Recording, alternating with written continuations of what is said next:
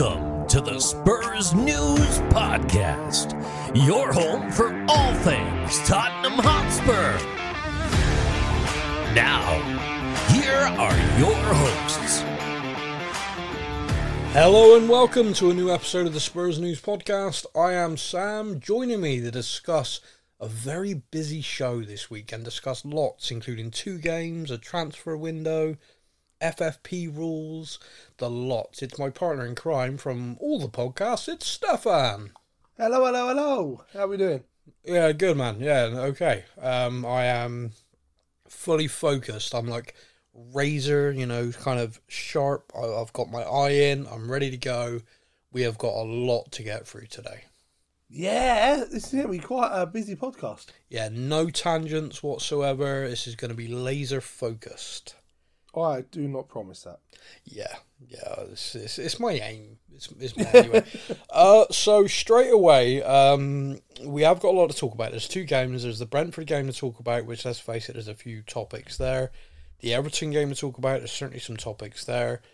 We want to wrap the January window, go through our outgoings, incomings, and sort of discuss it. Then we had a number of messages, and a few people sort of said they liked our discussion last week on FFP, and they wanted me to do a little bit more on that. So we're going to have that conversation as well.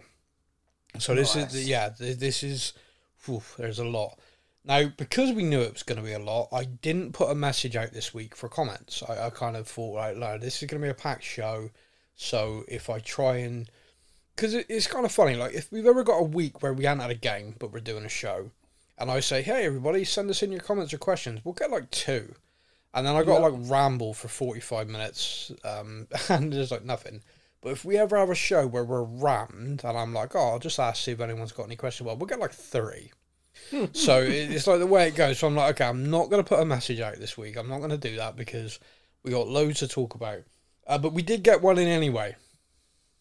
And fortunately, the person who sent one in has his own theme.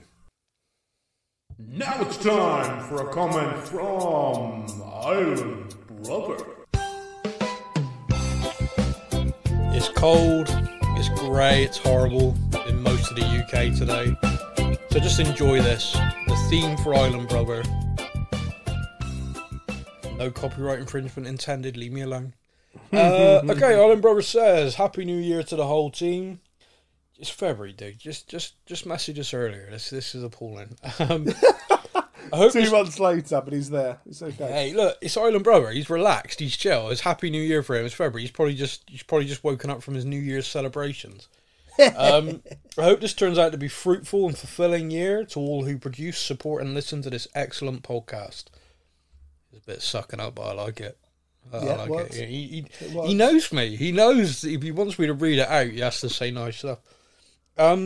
After that bit about brooms getting stuck places, I'll be reading those episode notes. So, how I said no tangents. Here we go. So, everyone who listens to this podcast in a podcast format will know that there's often a podcast description.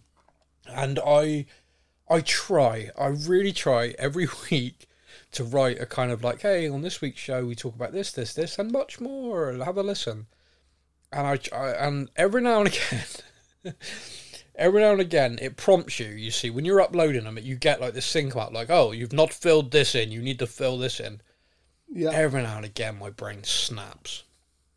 It's what do you want me to say? We're talking about Tottenham again. It's we won some, we lost some, and so my brain just goes, do you know what? I don't think anyone ever reads this, so I wrote a ramble nonsense. So if you've not read it and you're one of the people that actually, I never read those descriptions. Some of them are gold. Based on the feedback, apparently I should just go rogue every week. So it always cracks me up. I always make sure to check them now. I mean, it's been about a year or so where I have every week I now check them. I'm like, well, there was the one time where halfway through, I wrote this sort of dissertation on transfers, and then halfway through I put a brownie recipe just to see if anyone was really reading it. Yeah. Yeah, and a few people were just like, what the I was like, well. There was that time that you gave out lovely Laura's phone number, 1 digit at a time for 11 weeks. Yeah, she was really happy about that. It got to week 7, and I think she realised that you were actually doing it, and then panicked. Yeah, she was so mad. Yeah. Never mind. Well, you know, and I officially I can't do that again because of the whole police restraining order thing. But anyway, back to this message. So it says, my question: has the 5th spot been finalised to be a Champions League place, and is there a significant boost to the monies been awarded with qualification this year? Keep up the stellar work and come on you Spurs. I can confirm that absolutely no, it has not been confirmed. And the reason why is being based on coefficient. And when you hear the commentators on a regular basis for Sky, TNT Sports and everyone else covering the Premier League, they seem to be insinuating like, oh, 5th place could be a Champions League place. 5th place could be a Champions League place. It could be enough this year just to be 5th. The thing that they're kind of missing out on is English clubs haven't actually done that well. 2 English teams got bombed out of the Champions League at the group stage. Now, typically, English teams do perform quite well in the Champions League. You know, Man City won it last year, West Ham won the Conference League, and they'll never let us forget it. And so teams will progress quite well. Now, don't get me wrong, I think Liverpool are in the Europa League now. Am I right, Matt? Yeah, Liverpool have dropped into the Europa League. Yeah. Liverpool, if they want it, could walk that. They should, shouldn't they? That should be a trophy without much of a sweat. And if they do that, and Man City go far in the Champions League, which, again, they got no reason not to think they could, you know, they retain it even, then, yeah, there's a very good chance. But let's say all of those teams get bombed out, like Liverpool, like, oh, Europa League, nah, you're all right, yeah, well, here's our 3rd under-21s, you know, half-blind team. Then, yeah, they'll, you know, it's a motivational thing. I always question Tottenham on it. I always question why we didn't try and win that competition. The Conference League, yeah, we should have been the first winners of that. There was not really a team in there until the very later stages that really would have given us any sort of trouble. And even then, the teams that were kind of dropped into it from the Europa League were we should have been beating. Yeah. And you looked at it and you're like, it's purely a motivational thing, and that must have been club wide, because, you know, it's just awful. You know, if you're not going to show up in a tournament, it's pretty pathetic. So if Liverpool have some apathy, then yeah, they won't do it. If Liverpool, I guess they've got an extra bonus reason to try and win it now as well, aren't they? They're going to want to win as many cups this season as possible, aren't they? Well, I mean, yeah, I mean, they should every season. Tottenham should have, every club should every season want to win as many trophies as possible. Yeah, and you're not wrong. You're not wrong at all. I guess for me, it's kind of like, if the motivation's there, those teams will do very well in those tournaments, and those teams will add to our coefficient, which is good, but obviously it's based on this season. So at the end of all the European competitions, we'll know who's getting that place. I think depending on their performance earlier, we might get a steer earlier, but I'm pretty sure someone said recently Italy's on course. Oh. So, I don't know. But yeah, every commentator over here is like, oh, 5th could be enough, 5th could be, but no one's actually explaining it. So it's a good question, but no, certainly not nailed on. If you're a team battling for the Champions League, you want top 4, so you know. Yes. If you're a team battling for Europe, then, you know, you want to be top 6 and see where the chips lie. It's interesting, the perspective on this, because a lot of people going into this season, if we got any European football qualification, they'd have said that was good. It's a transitional season. They can't get away from that. Yep. You know, a new manager to the league, you know, totally different football style. You know, you couldn't have more night and day between. He's got to kind of revamp the entire club. Yeah.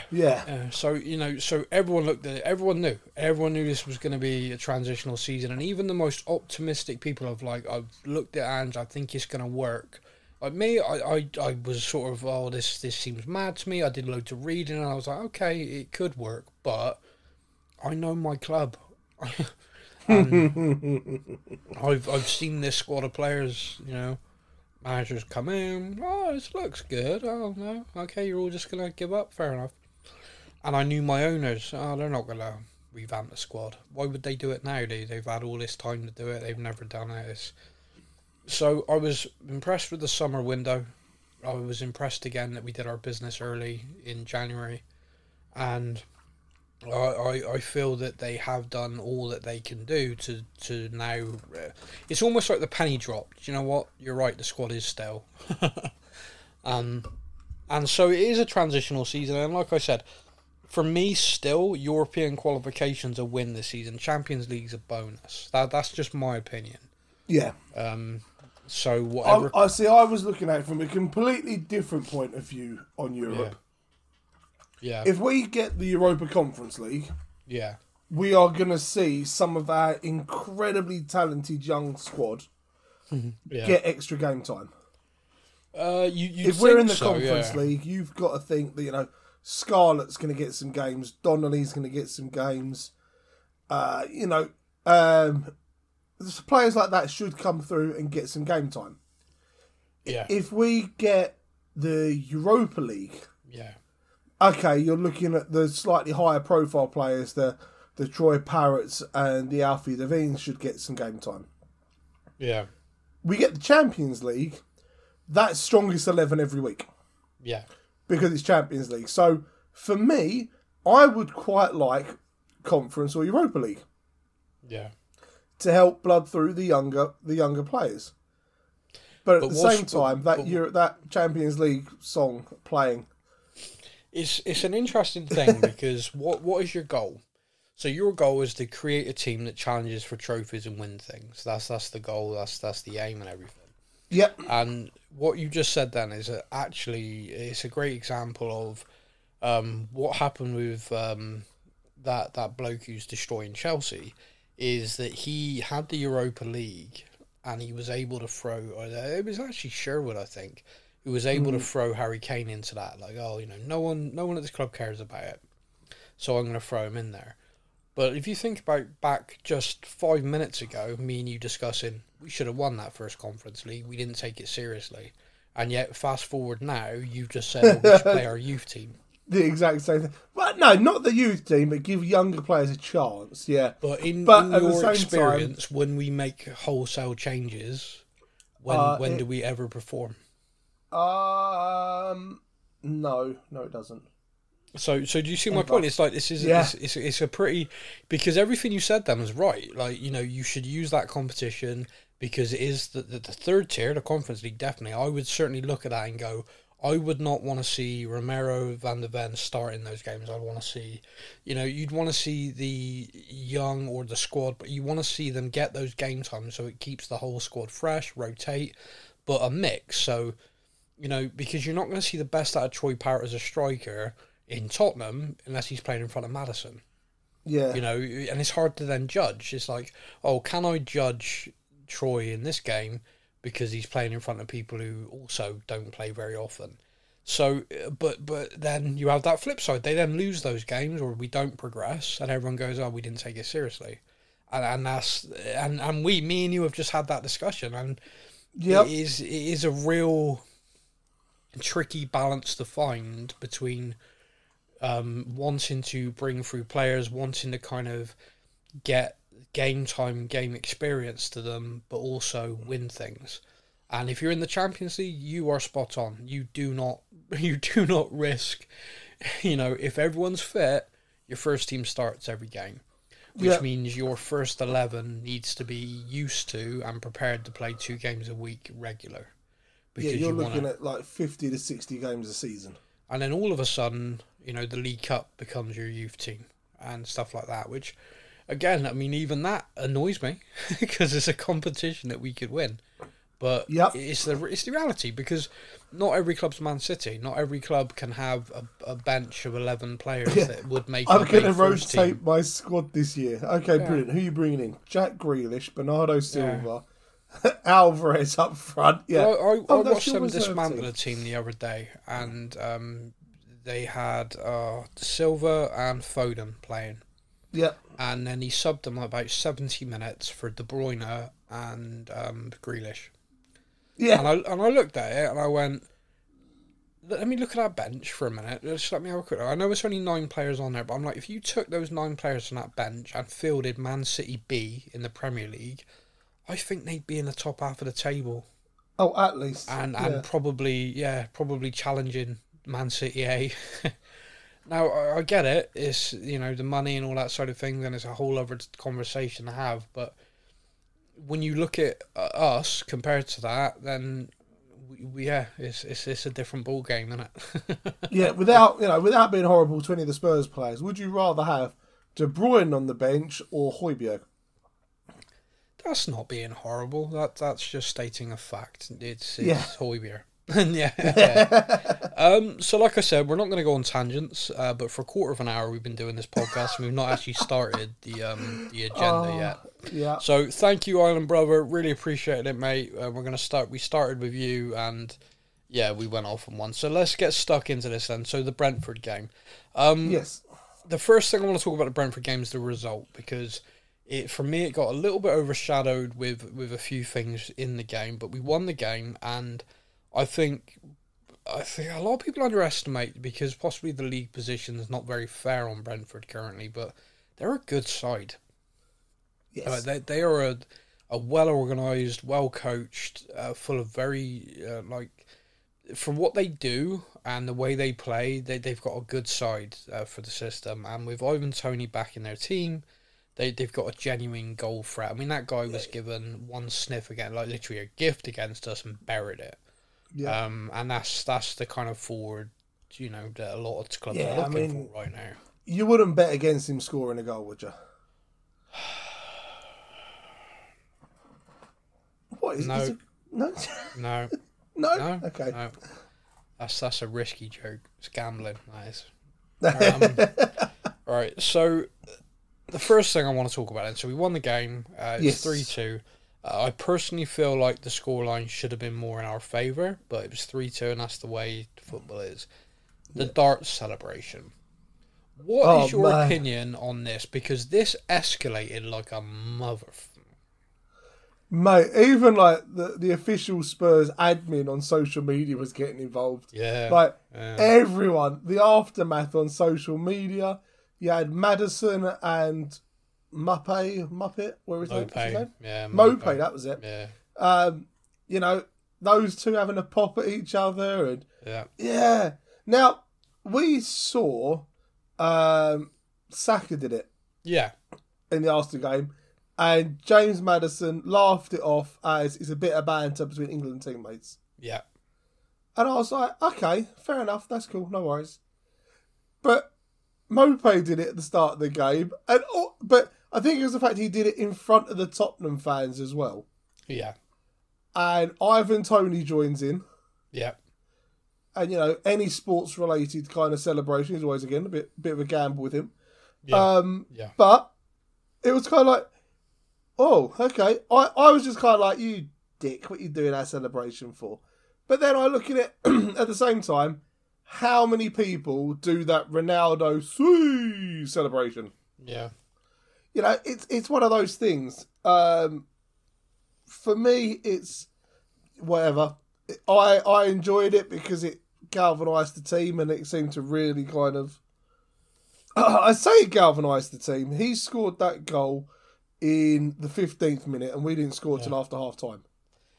It's interesting because it would appear to me, and I see, this is funny because if you look at what happened, so we went in, we kind of lost our heads a little bit. Like we weren't focused after that. Mope was getting in people's faces. He was causing all sorts of problems.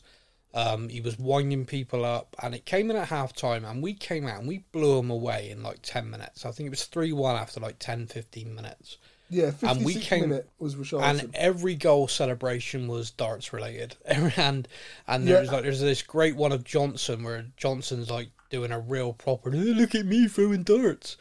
And it cracks me up, like, oh wow. And I was thinking, at half time, Ange must have said to him, are you gonna let him fucking do that in our house? Are you gonna let him do that? Yeah. Because it felt like they came out like, no, we are fucking not. Like they came out like fired up.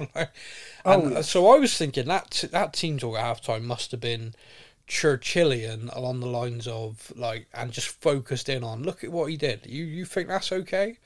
And then Ange in the press conference afterwards, it was like put to him like, oh, you know, everyone seemed really fired up about that, and he was really pissed about it. He was like, well, they go get in the UFC cage. You think you're tough? He was like, if you think you're a hard man, get in a UFC cage and see how tough you are. This is football. We're here to play football. And I was like, whoa, okay. Yeah. Okay, that's right. I didn't, like, don't get me wrong, I'm not expecting to come out and be like, yeah, that really wound me up, like that, because of course he's not going to react that way, because otherwise every player every week's going to do it. But to basically just sort of say, oh, if they got wound up by that, it's pathetic. You know, we're here to play football, mate. And I was like, oh, okay. Yeah, okay, it was I kind got of that wrong. Yeah, it was a bit of a strange one, because I'm the same as you. I expected that half-time talk, the way we came out. Yeah. Almost like, he's turned around to Maddison and gone, he's just done your celebration in your face. Are you okay with that? Are you all right with that? And by the way, when you say in his face, he then, like, you seen the thing, like, he walked away from it, and Maddison obviously said something to him, and he, like, grabbed Maddison. Like, they were proper. That wasn't nice. That wasn't polite. From what I've seen online, Maddison turned round and went, you don't score enough goals to have your own celebration. Yeah. There's like, you don't score enough to have your own. You had to steal my one. Oh, okay. Yeah, no, I think there was a lot said, but like you, I assumed because of the way they all were. But don't get me wrong. I think at halftime you must have fired into them like you've let yourselves down here. You've let yourselves get rattled. You've let yourselves lose your focus. So get back to it. Get back to playing football, because if you do that, you'll win. And they did. They came out second half, laser focused. What annoys me, and I think if I was Ange, I'd be worried about this right now. We appear to have gone back to almost the Conte thing of we are only playing for 10 or 15 minutes and then shutting off, and then another 10 to 15 minutes. Yeah, so we came out after half time, and I say we scored 48, 49, 56. Yeah. Why, if we were playing well enough to get those 3 goals that quickly, where's the goal at 62? Where's the goal at 68? Yeah. You know, why did we stop? I mean, don't get me wrong, I will say this, they then closed shop. They then did it, and then, of course, we made an error, which allowed them a goal, which then changed the mentality again. But like you just said then, the don't stop mentality doesn't appear to be there at the moment. Like, we don't stop is his big thing. And from people at the stadium, he still yells it enough. Like, he's like not relenting on this. This is one of his principles. And it's a principle same with Pep. It's the same with Klopp, which is if you are 3-4-0 up, then you could be 6-7-8-0 up. And when you look at goal differences and stuff, you know, we're the third highest scorers in the league. Yeah. But our defensive record is not comparable with Liverpool and Man City. And the funny thing is like Liverpool and Man City do concede goals. They do concede, but they're typically 4-0 up or 4-1 up, or so yeah. Or, you know, to kind of cover what you're saying, Liverpool have a goal difference of 30. Yeah. Man City have got a goal difference of 29. We have a goal difference of 14. Yeah, but we're the third highest scorers. Aston Villa have got a goal difference of 19. Yeah. You know, we are. Yeah, so it's an interesting thing, and I think a lot of it's down to cohesion. At the start of the season, we had 10 games, no injuries, playing basically the same team, and we looked great. Like every game, we was just building and building and building. The cohesion was there. We weren't conceding really, and then ever since then we've not been able to get a run really where we've been able to field the same team. Now we were for Brentford and Everton, but I still think rusty. I still think Maddison looks rusty. I think Romero looks a little bit rusty at the moment. I think Van de Ven just looks like he never missed a frigging game. The guy's a colossus. I just can't say enough good things about the guy. Yes. But I think Udogie and Porro are starting to look a bit tired. I think they're starting to look done in. Which, when you think about it, those two didn't really pick up injury. I mean, Udogie picked up suspensions, but the two of them have practically. I think someone said like the other day, Porro's not missed. You know, the guy's been there constantly, but they both now look a bit tired. Yeah. So for me, it's just kind of I don't quite know the Brentford game, the darts thing, the coming out fired up. The difference between us and like the next level, or the level we're aiming at, I think, is when we went 3-1 up, we stopped. Yeah. And it was really visible. You watch Man City, you watch Liverpool, and to a lesser extent you watch Arsenal. They don't. Like, they go 3-1 up, they're looking for 4. And that's what Ange is trying to drive us towards. Ange ball and his way of football is we don't stop. Yeah, so it doesn't matter if you're there yet. It doesn't matter if you're in the 90th minute 9-0 up. Well, let's make it 10. When did we last win a game 10-0? And it's just, that's the mentality. And it's a mentality Tottenham, I don't think have had in my lifetime. Like, we've had snippets here and there of good stuff going on, but we've always had that kind of, oh, we're winning. Oh, brilliant. Okay, chill out. It's like, no. Yeah. It's like, oh, we're only 1-0 up, and that's dangerous. Oh, we're only 2-0 up. I've seen us in games 3-0 up and just in total dormant cruise control. The other team score and then it's 3-0 before you've blinked. Yeah. Because momentum is so huge in sport. You cannot underestimate it. I know I've said this a few times and people probably roll their eyes. I played rugby to a certain level, and I remember playing a game against a team we should have hammered. You looked at it and it's like, we've beaten this team by 60 odd points the 5 times I've played them, and we showed up and none of us were like playing really. It was just this kind of like, we only got to show up. And I remember being at half time like 20 odd points down and looking at each other like, how the hell is this happening? Yeah. And it's because of the mentality. It was just a complete and utter, you don't show up in the Premier League, you lose.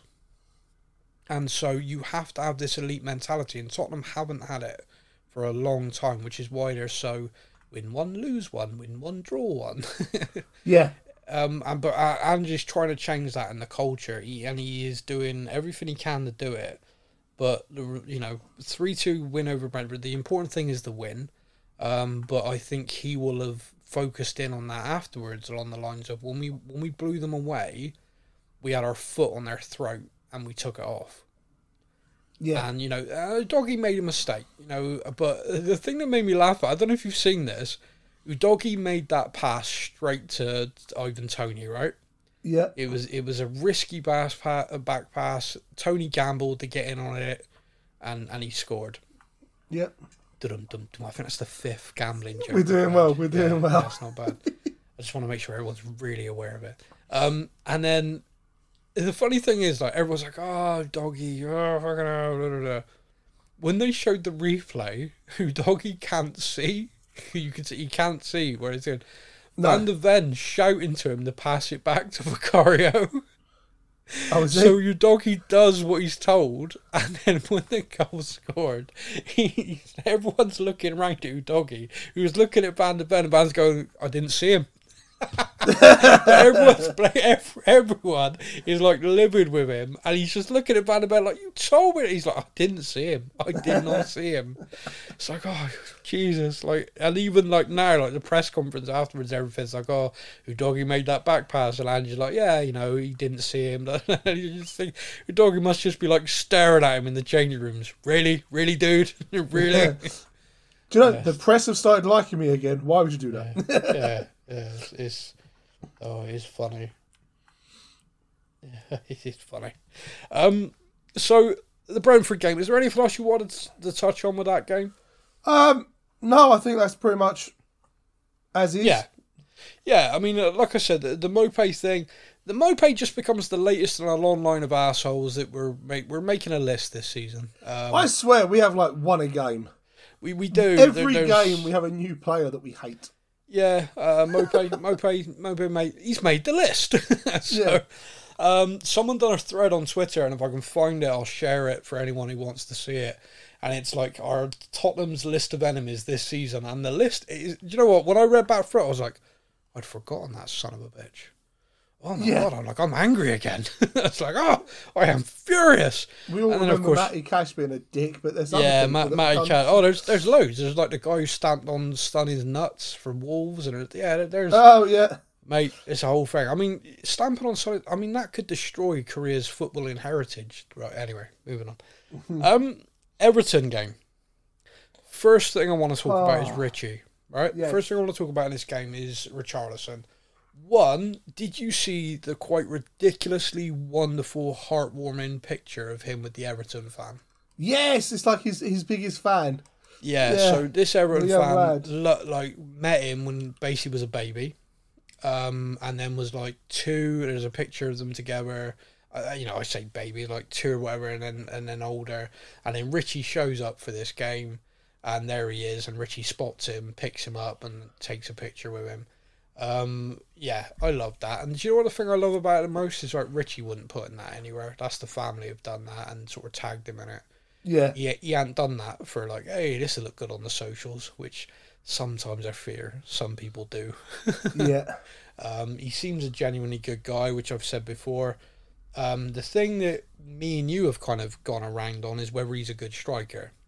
And I'll admit that he isn't Harry Kane quality as a striker, and very few in the world are. And that's been my point, I think, to a lot of people, which is we've been spoiled for best part of a decade of having one of the most lethal finishers in football history as our striker, and therefore whoever is trying to score the goals for us, we're just going to be like, oh, Kane would have scored that. And it's a really difficult thing to shake, because you do have that feeling sometimes, like, oh, we just scored that, he'd have done that. I just tend to try and remind myself that I watch Kane miss a lot, And some games I didn't even know he was there. Like, oh, it's a final. Where's Kane? Not on the pitch. So it was. Yeah, I'm still there. So the debate over Richie has been kind of that. So you've called him crap, rubbish, hate him, want him sold. How do you feel he did? Love Richie, number 9. God, no.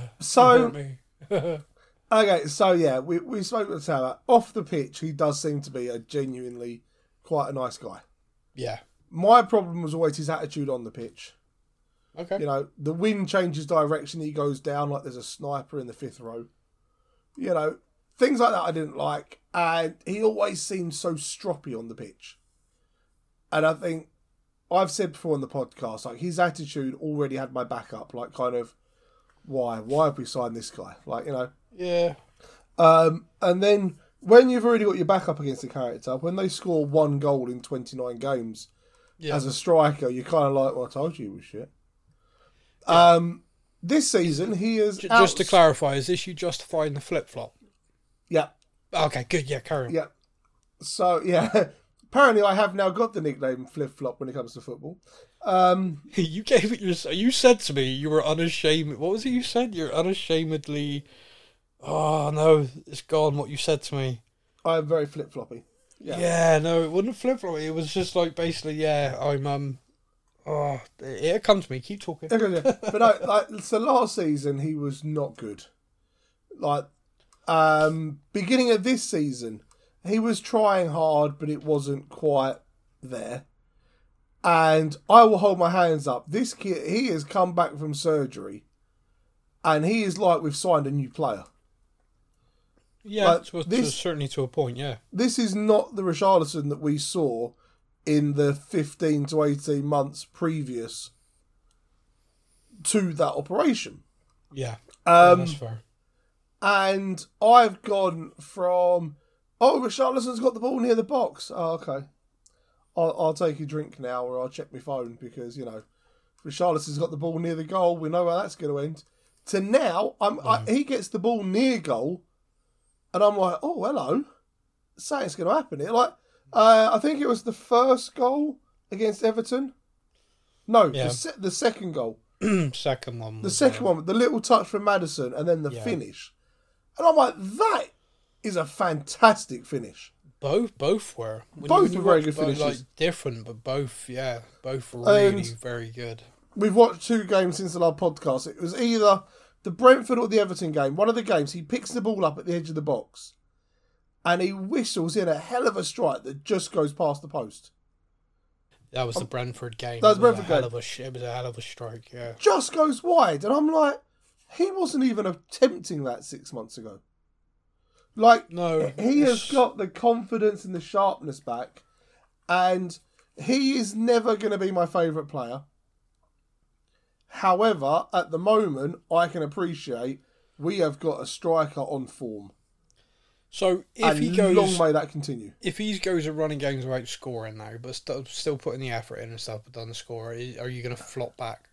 No. I will. No. You've officially flipped and flopped, and you've landed on he's a good guy. I've landed on he ain't a bad striker. He ain't Kane, but he ain't a bad striker. Yeah, I'd love to see him get 16 plus goals this season.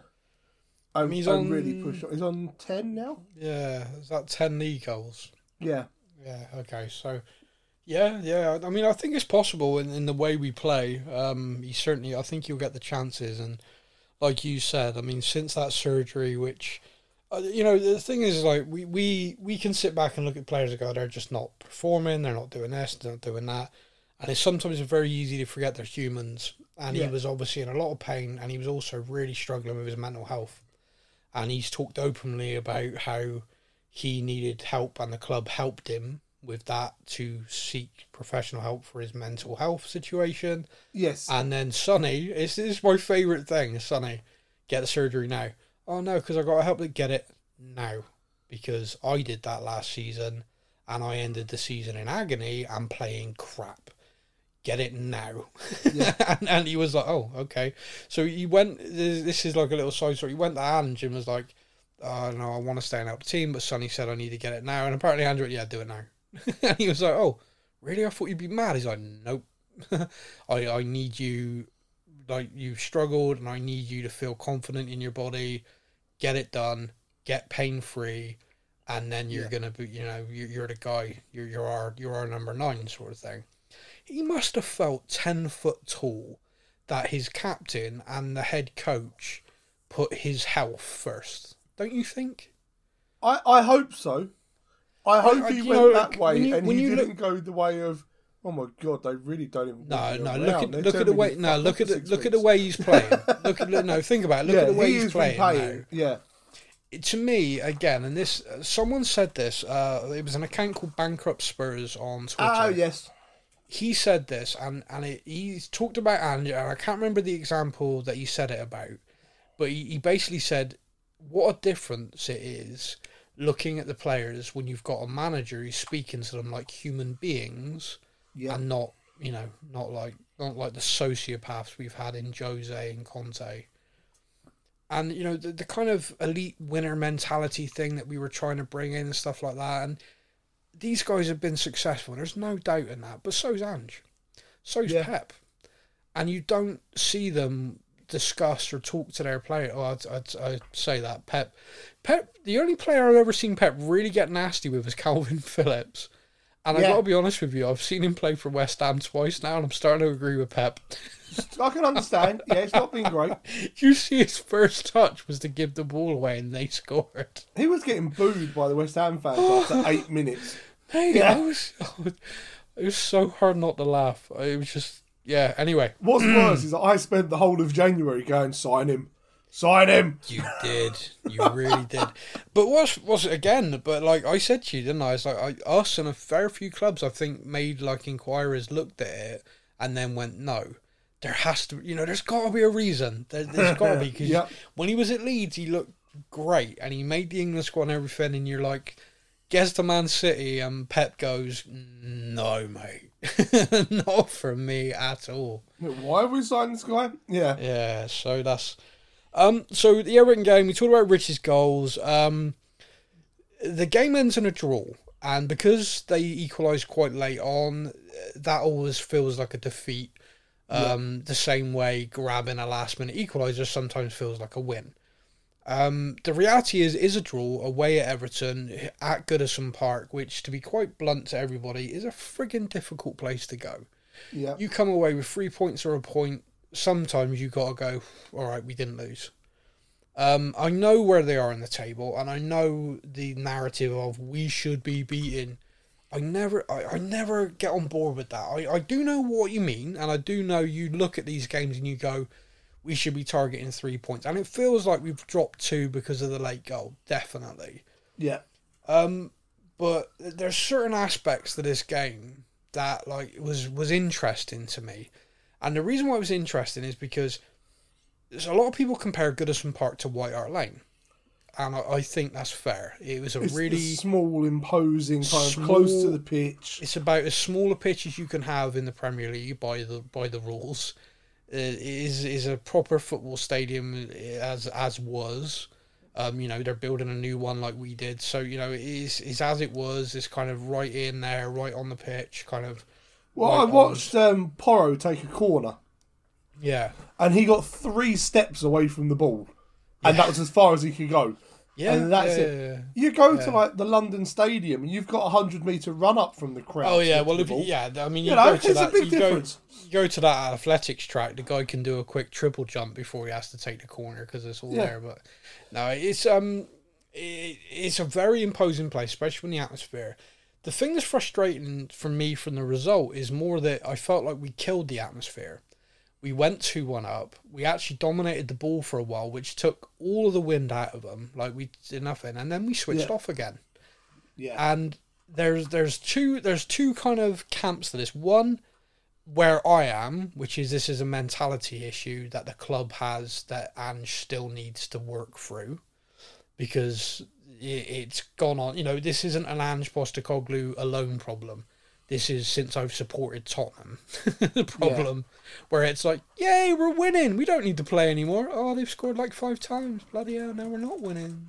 Yeah, how'd that happen? How'd that happen? Well, hello.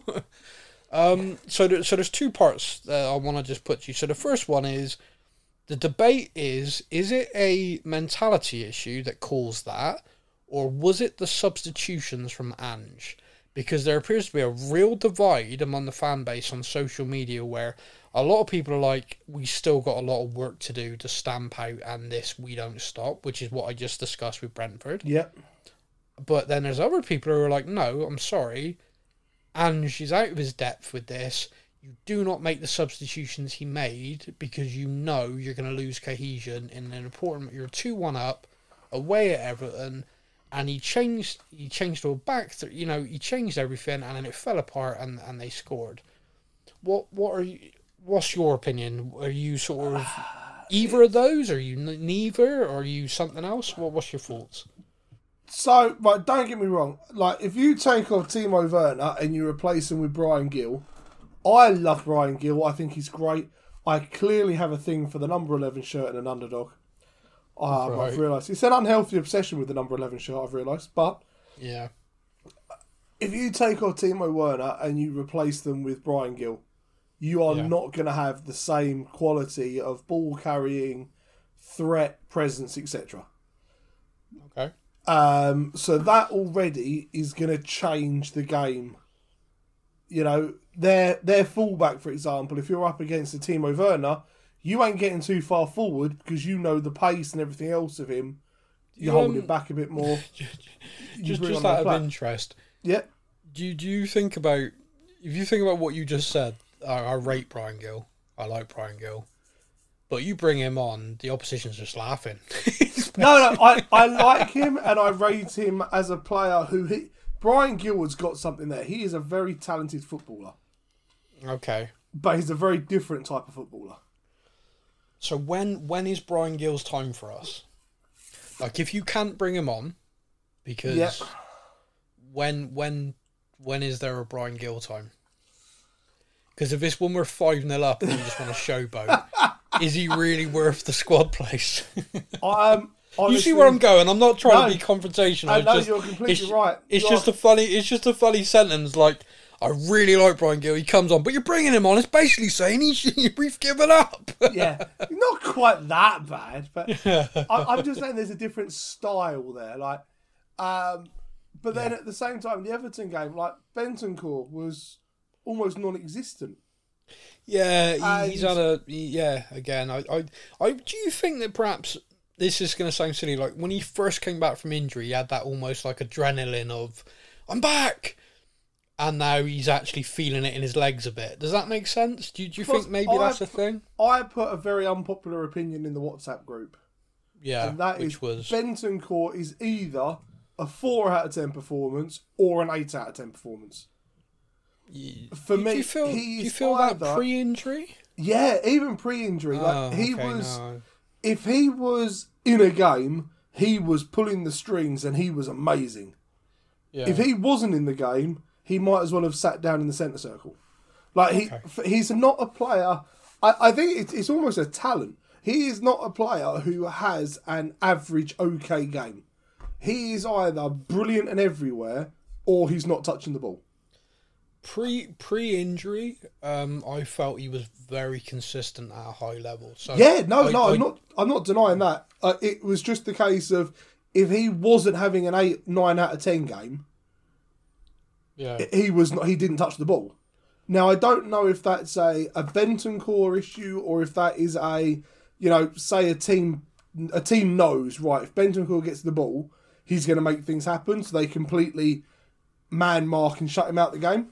I think against Everton, I think he struggled. I think when you look at that stadium and the pitch and everything, I think Bentancur is used to an element of space which he wasn't allowed, which is credit to Everton's midfield.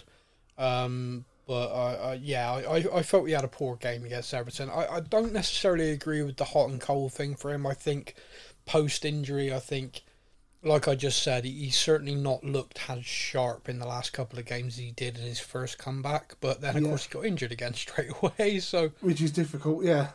Yeah, I mean, I don't know. I don't necessarily agree with you on that one. But in that game against Everton, definitely, he had a really poor game. And going back to the question you asked me, I think a bit of it was time management as well. I know Polynesian Dan had a big thing in our group chat about this. He did, yeah. So he basically finished waxing his muscles and touching himself in front of the mirror to talk to us for a while, which was kind of him. And he said that he feels that the big problem he's got with Ange is this: we're going to keep playing our way. Naive in terms of even the best teams, Man City, etc., will manage a game. So his concern is our time management, our game management. To an extent, I agree with him in the extent of 94 minutes into a game, quite clearly the only way this Everton team are going to score is from a set piece. They've not really broken us down at all. If they're going to score, it's going to be from a set piece. Yeah. Therefore, do not let the ball get near the byline for it to go out for a corner. Yeah. And do not mess around near the box, which could result in a silly foul. Now, I wrote a dissertation level response to this in our group chat. Yeah, you did. Now, my view on Ange Ball is not that it's kamikaze. My view on Ange Ball is about controlling the possession and just not stopping. You keep playing to play forward because that's what football's about. Now, if you have control of the football, Everton can't win a set piece. They can't score a goal because you have control of the ball. Yes. I don't think it's an Ange Ball issue. I think it's not an Ange issue. I think it's a fact that on the day, the players, for whatever reason, whether it's a few of them feeling fatigue, injuries, whether it was, you could say it was the changes, definitely, or whether just they got a dodgy free kick and they were friggin' lucky. Yeah. Because here's the funny thing, right? We conceded 2 goals from 2 set pieces.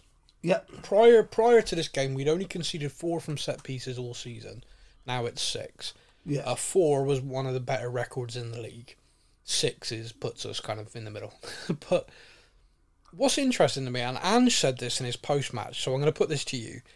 Do you feel, therefore, that we were weak at set pieces in that game? In that game? Yeah. Yes. Okay, so... but there's something else we explained about is this whole thing with goalkeepers at the moment. Yeah, let's come back to that. Let me just put this to you, because Ange said this, and like me, like you, straight away, set pieces, we were shite in that game. We should have dealt with them better. Yeah. How many set pieces did Everton have from corners and free kicks that put the ball in on Vicario during that game, do you think? Probably quite a few. 30. 30? Yeah, and they scored twice. So are we shit at defending that? Or did we just allow too many? Yeah. Which I think is the point he was trying to make, which is no, we weren't crap at defending it. What we were poor at is allowing that to happen. I mean, yeah, law of average. We gave away corner constantly, and we gave away free kicks in areas. We have 30 That's deliveries a lot from set pieces and like throw-ins and corners in right under Vicario. So it does bring us to that natural point that you just made then on Vicario, which was a great debate point we had in our group chat. Dan was convinced you bring on Fraser Forster and let him just punch a few people out the way. I can't make my mind up if he was genuinely pushing for that or if he was genuinely just trying to piss me off. I think Dan was looking at it from... If you look at it a little from column A, a little from column B. Yeah. If you look at it from profile size, Vicario, he's tall... Yeah. But he's very slender. He's not someone... If you had a lineup of goalkeepers... Yeah. Goalkeepers are a bit more... They need to push people out the way, so they've got a bit more bulk on them. You look at Fraser Forster, I mean, that guy's like a man mountain. He's got like... His hand is like the size of my entire torso. That guy's huge.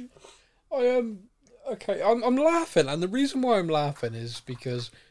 The notion that Fraser Forster is a better goalkeeper than Vicario is laughable. Yeah, no, that I don't agree. I think if I sat down with Fraser Forster and said, Fraser, you're a good goalkeeper, you're a brilliant backup in our squad. When you are called upon, you've never let us down. Thank you so much. But are you a better goalkeeper than Vicario? He'd laugh as well, because anyone who's watched Tottenham this season has seen Vicario make saves and do things that has got him rated by some pundits. Neville Carragher is probably the form goalkeeper in the Premier League this season.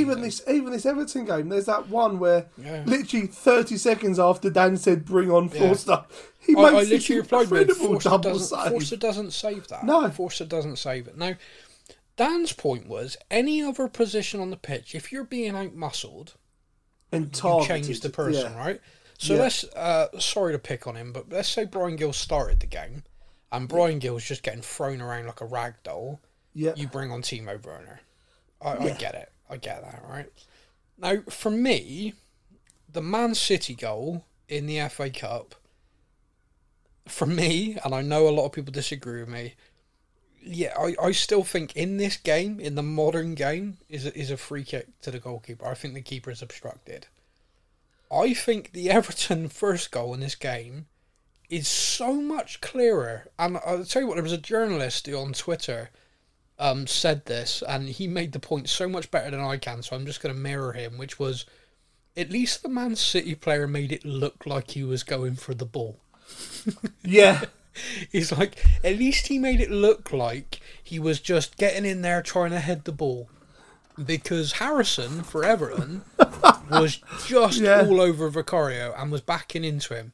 So I want to put something to you that I didn't think of when we were having this debate with Polynesian Dan, which annoys me. So I'm going to bring it up now because I know he's going to listen and I want to get his take on it.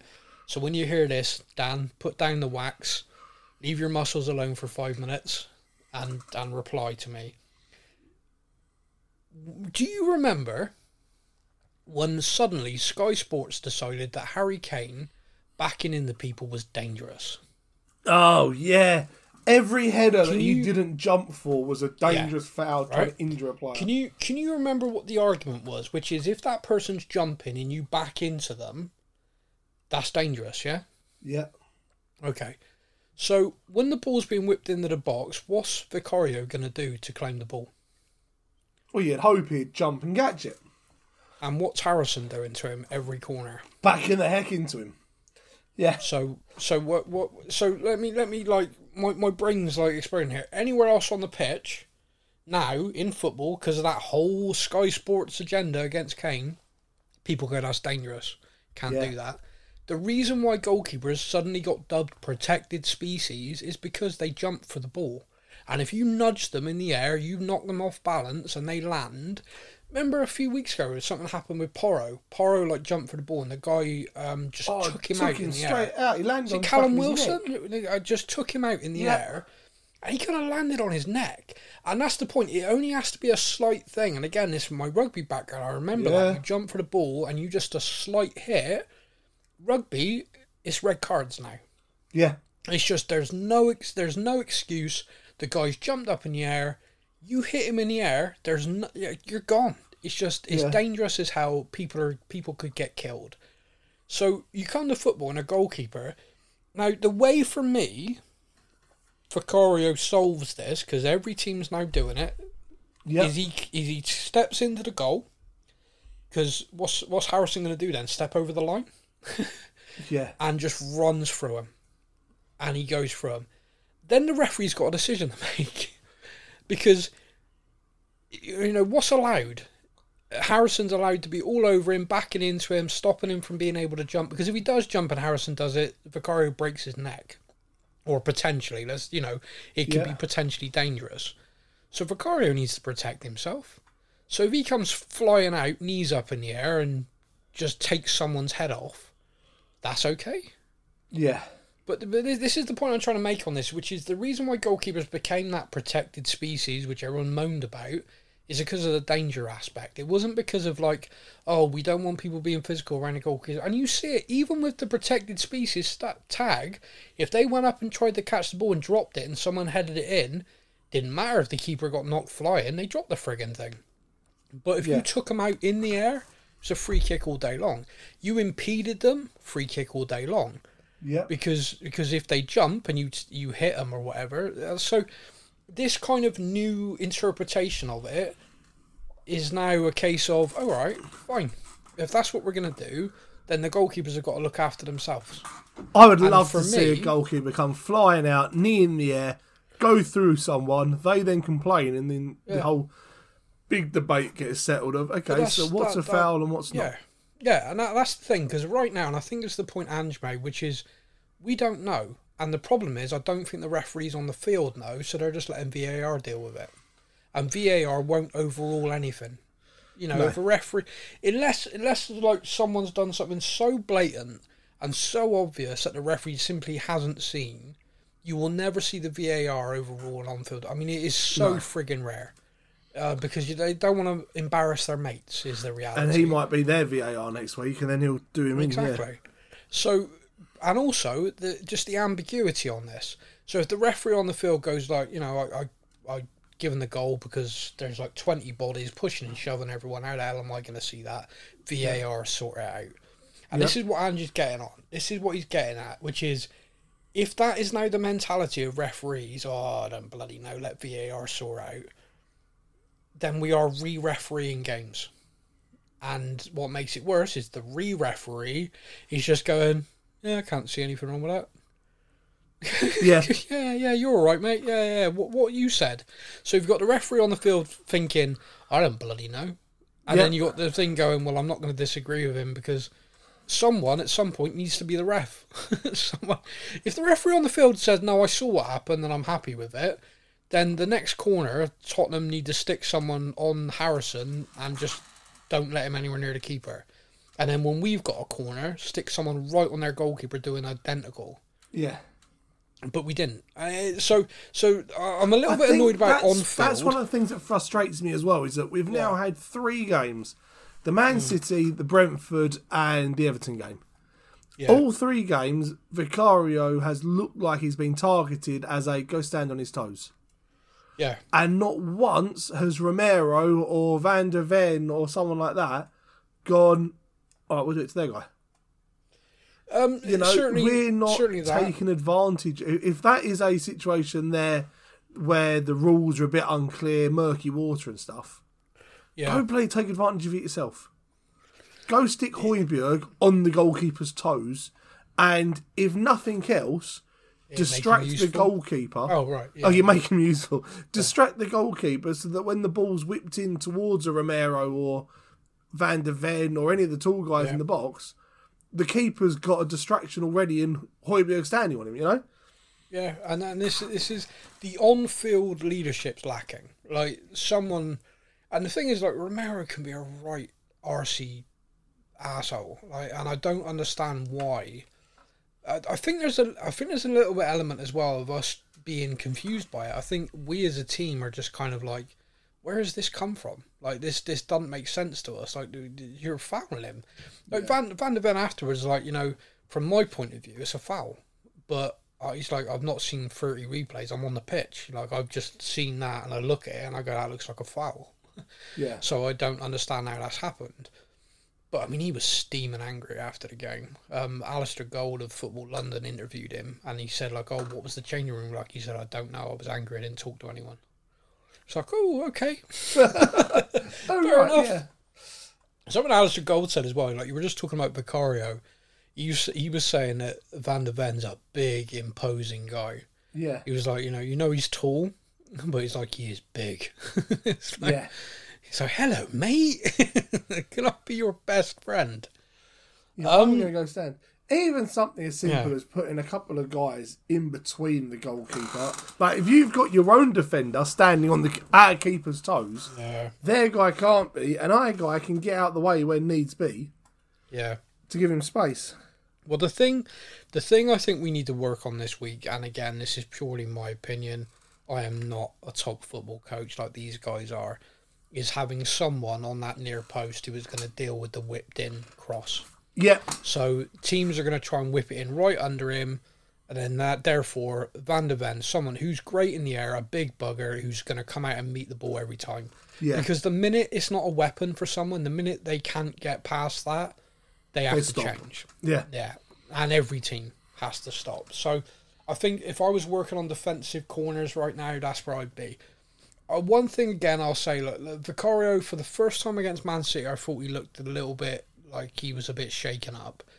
I think he played well against Brentford. Was again, like, there's 2 goals in that, which I don't think he can do a lot about. I think he did okay against Everton, and again, the 2 goals, I don't think there's a lot he can do about. I still think one was definitely a foul, and the other one was Romero nods it onto the back post like he's frigging helping them. I mean, no one feels worse about that than Romero apparently. So it's what it is. There ain't a lot he can do, but he made a couple of great saves.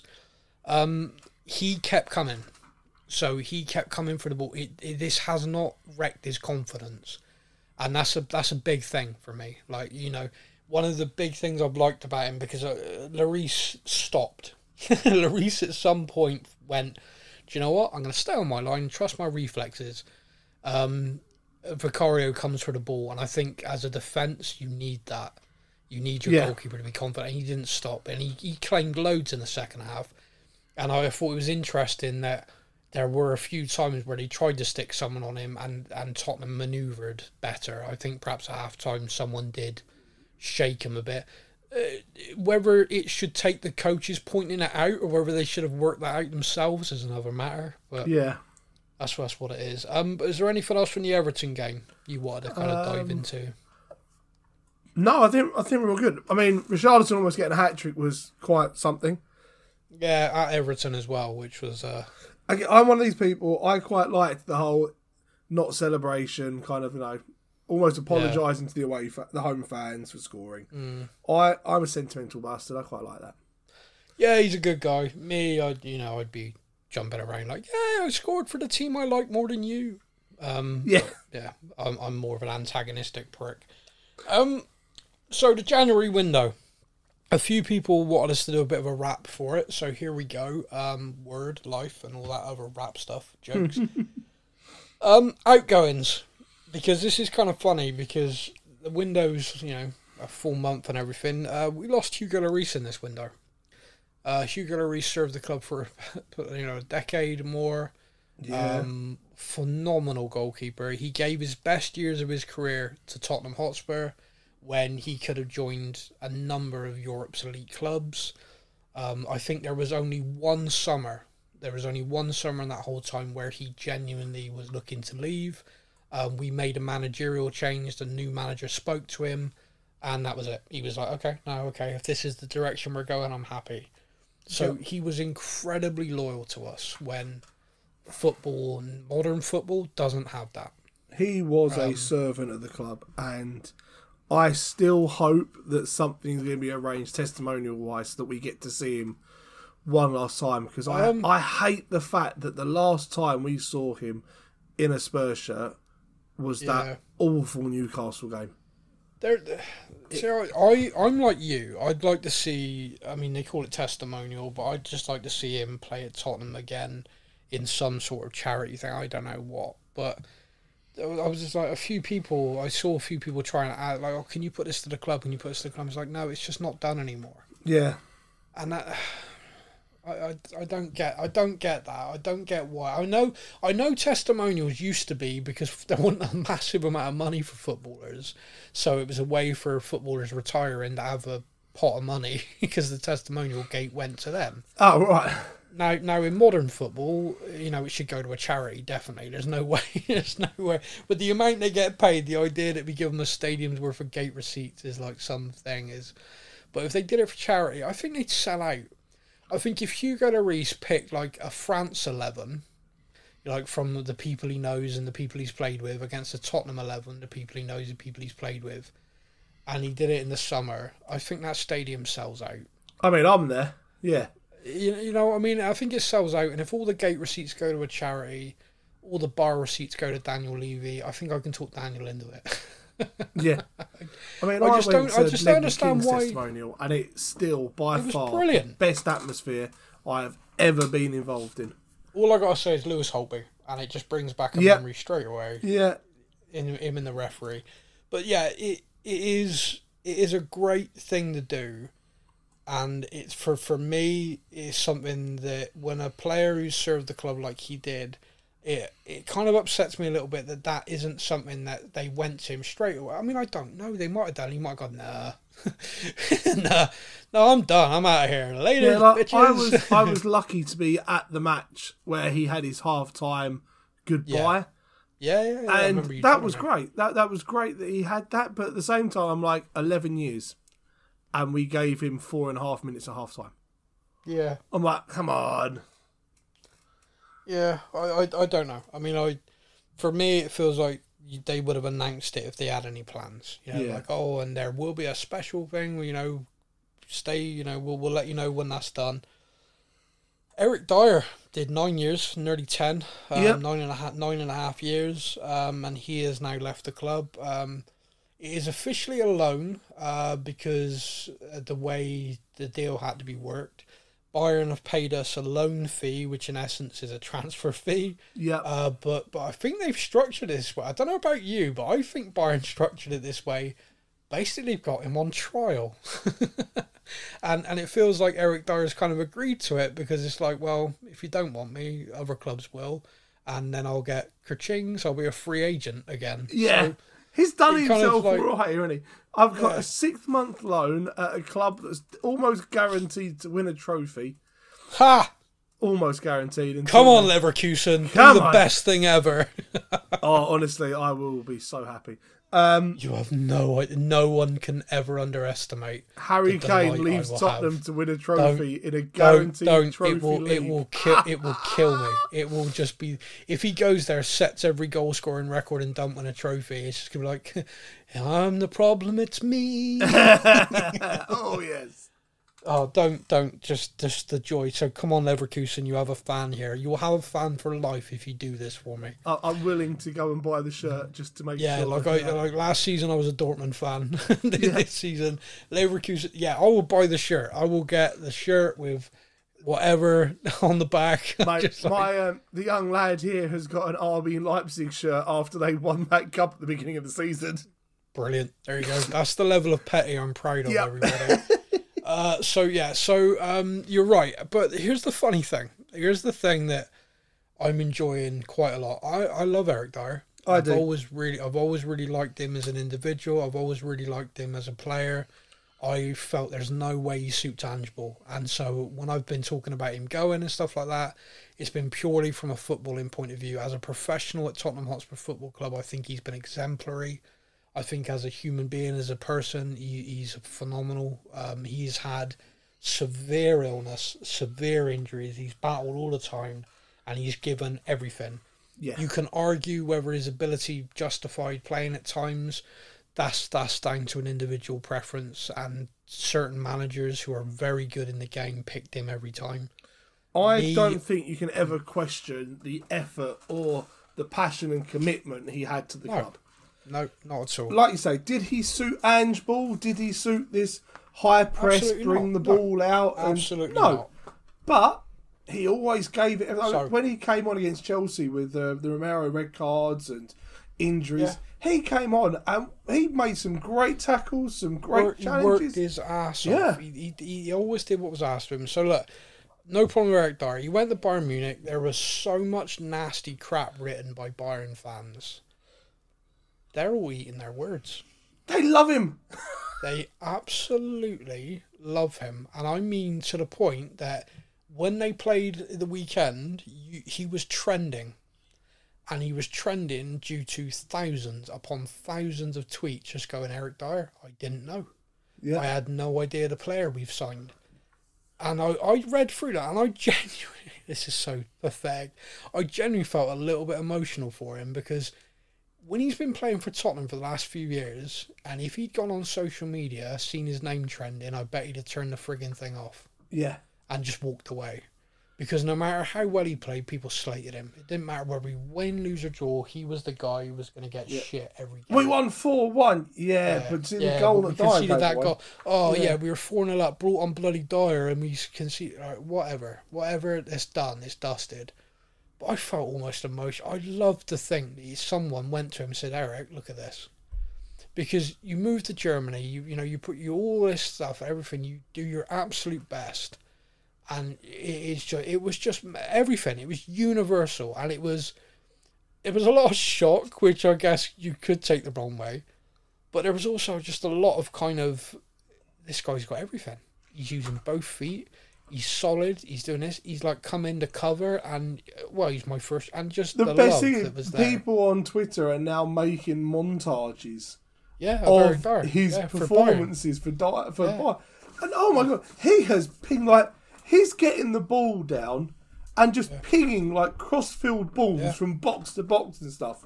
Yeah. And it's like, oh yeah. Don't get me wrong. He is playing in a league where the pace is not the Premier League. Some games it'd be stronger than others, but a lot of the games he is going to be able to play and look very good on the ball because no one is hammering him. Yeah. And so it suits him. And good luck to him. Like I said, Ange ball's not going to suit him. No. The Premier League perhaps is that little bit too fast for him now. But there's plenty of, he was noted to go back to Portugal. He'd look great in the Portuguese league. He could finish his career at Sporting Lisbon for 3, 4, 5 more years probably. I mean, Vertonghen and Alderweireld both looked out of their depth in the Premier League and have both gone on and had cracking. They're like the best two players in the in their respective leagues. In the Belgian league, aren't they? Yeah. Yeah. So you can do that, and I think Eric's got everything about him to do it in the slower league. And I say slower, some games. Yeah. Some of the games in the German league looks like top quality, but then I watch them play watch Bayern versus some teams, and it's like the equivalent of a Premier League team battering some team from the conference. So yeah. But that's just what it is. Perisic also left. It was a surprise to a lot of people because of his injury. It didn't really surprise me because it nearly happened in the summer before he got injured. So yes, it was Hadrick split. He always wanted to go back there. He was kind of keen to do it when his contract ended with Tottenham, and Tottenham were like, "Look, if you want to get out early, we'll negotiate something because we're trying to move the squad, trying to bring the squad age down and stuff." And apparently he had a great relationship with Ange. That freak injury is so unfortunate because I think he genuinely would have got a lot of minutes from the bench. Oh god, as an attacking player, he would have been brilliant in this. Well, he was. You think about the start of the season, he really made an impact there. So it was kind of sad. I mean, it was a very sad end. He wrote a really nice thing about how he wished he'd been able to give more to Tottenham because when he signed, it was like he had a very clear vision in his head, which obviously didn't work out. And then just as he thought, second season I can really show these fans what I can do, freak injury. So he is still going to go down as one of those players where I'm like, holy crap, he played for Spurs. Yeah, I'm like that with Edgar Davids. That's it. You got Davids, even Van der Vaart for an example. They came from Madrid and stuff, but Perisic is one of those. He's been around. He has won so much in his career. He's always been a player that I've kind of gone, he's a decent footballer. Yeah, agreed. Yeah. And then he signed for us, and I remember sitting there going, hold up, we've signed Perisic. Wow. Okay. Yeah, sure, I'd like to have signed him 5 years earlier, but still, wow, this guy's got it. And then we played him as left back all season, and I was like, what are we doing? Yeah, moving on from that. But yeah, so, Perisic's gone now. Again, that's down technically as a loan, but his loan's until his contract expires. And he's signed a pre-agreement with Hajduk Split. So we've just let him go there now. He's gone there to rehabilitate and get ready for the Euros. Yeah, he's hoping he can get back and make the Euro squad. Good luck to him. Best of luck to him, because if he can get back, he'll get games there. Whereas with us, that's not necessarily going to happen. However, if England play Croatia and he knocks us out because we allowed him to go get fit, I'll be pissed. As long as Southgate gets fired, I don't care. But yeah, so similar to Dyer, it's a loan until the contract expires. So they've left in essence. Yeah. And then there's obviously Reguilon went to Brentford on loan. He played very well against Man City last night. Yep. And so yeah, and there's the other loan deals that have happened, but those are the three big kind of departures for me. See, one of the big ones for me was Vélez going off on loan. I think that is a fantastic deal for him. Okay. I think that gives him a chance to really get some more minutes and time in European football under his belt. He is a player I'm very excited for the future. Okay, good. It's an interesting one. Again, injury rehab and stuff. And I think the reason he's gone on loan, I could be completely wrong, is because Scarlett can't. Because he's played for us and played for another team and can't go back out. Yeah. So I think they looked there and they had this opportunity. I think he's been given the number 10 shirt by Seville, which is quite a big deal. So they're obviously planning on playing him. So yeah, keep an eye out for that.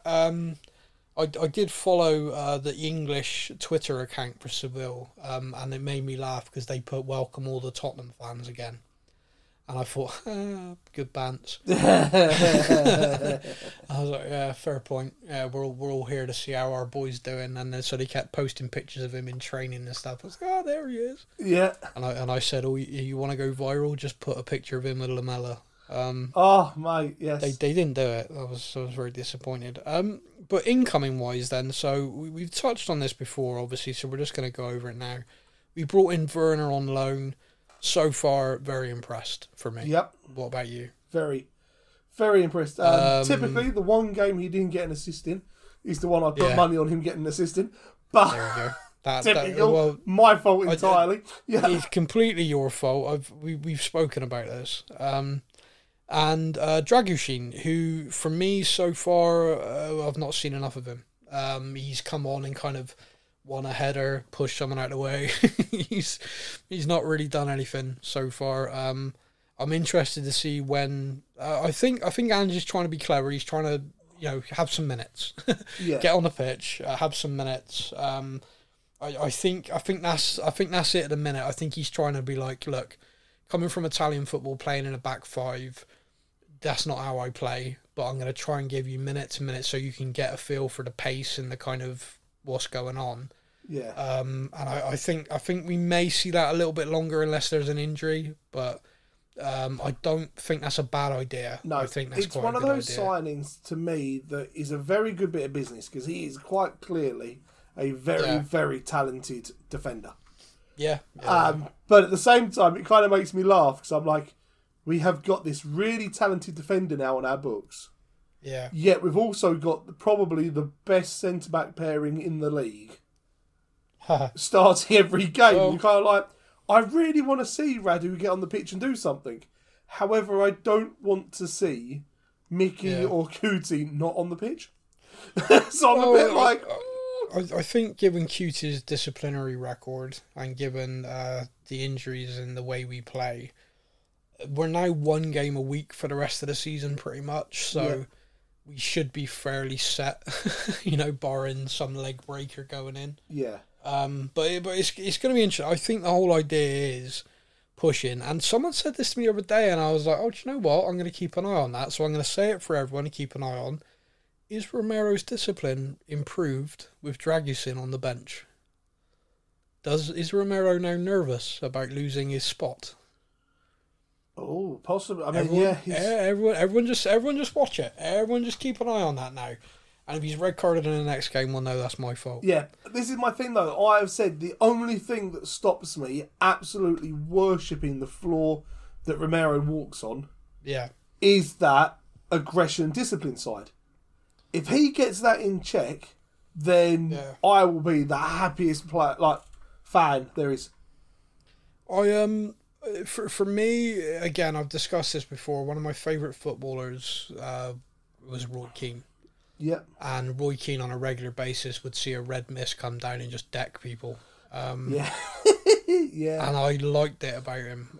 Because I think to a certain extent it kept opposition a little bit kind of, oh shit, you know, if he gets fired up, I could get my legs broke. Yeah, see, I think that's the same sort of thing with me. Is I used to love watching Jose Mourinho on the touchline. Yeah. Fucking hated it when he was at my club though. Do that shit as the manager is someone else. It's hilarious. Don't do that in my dugout. I think I have a little bit of that. I guess that's an element of it. But for me, it's sort of we have not had an enforcer in our side. We've not had someone who is gonna opposition teams don't want to play against. And for me, Romero is that. I think he is physical, but there is definitely a line that he needs to. Not so much because the problem he's got is referees now have it in their head. Yeah. You could see a different defender make the exact same foul and get nothing, and Romero gets booked straight away. Yes. And that's because there's now a narrative for it. You only got to listen to Gary Neville. You see Harry Maguire take someone out 2-footed, and Neville's going, "Oh no, that's a footballer's challenge."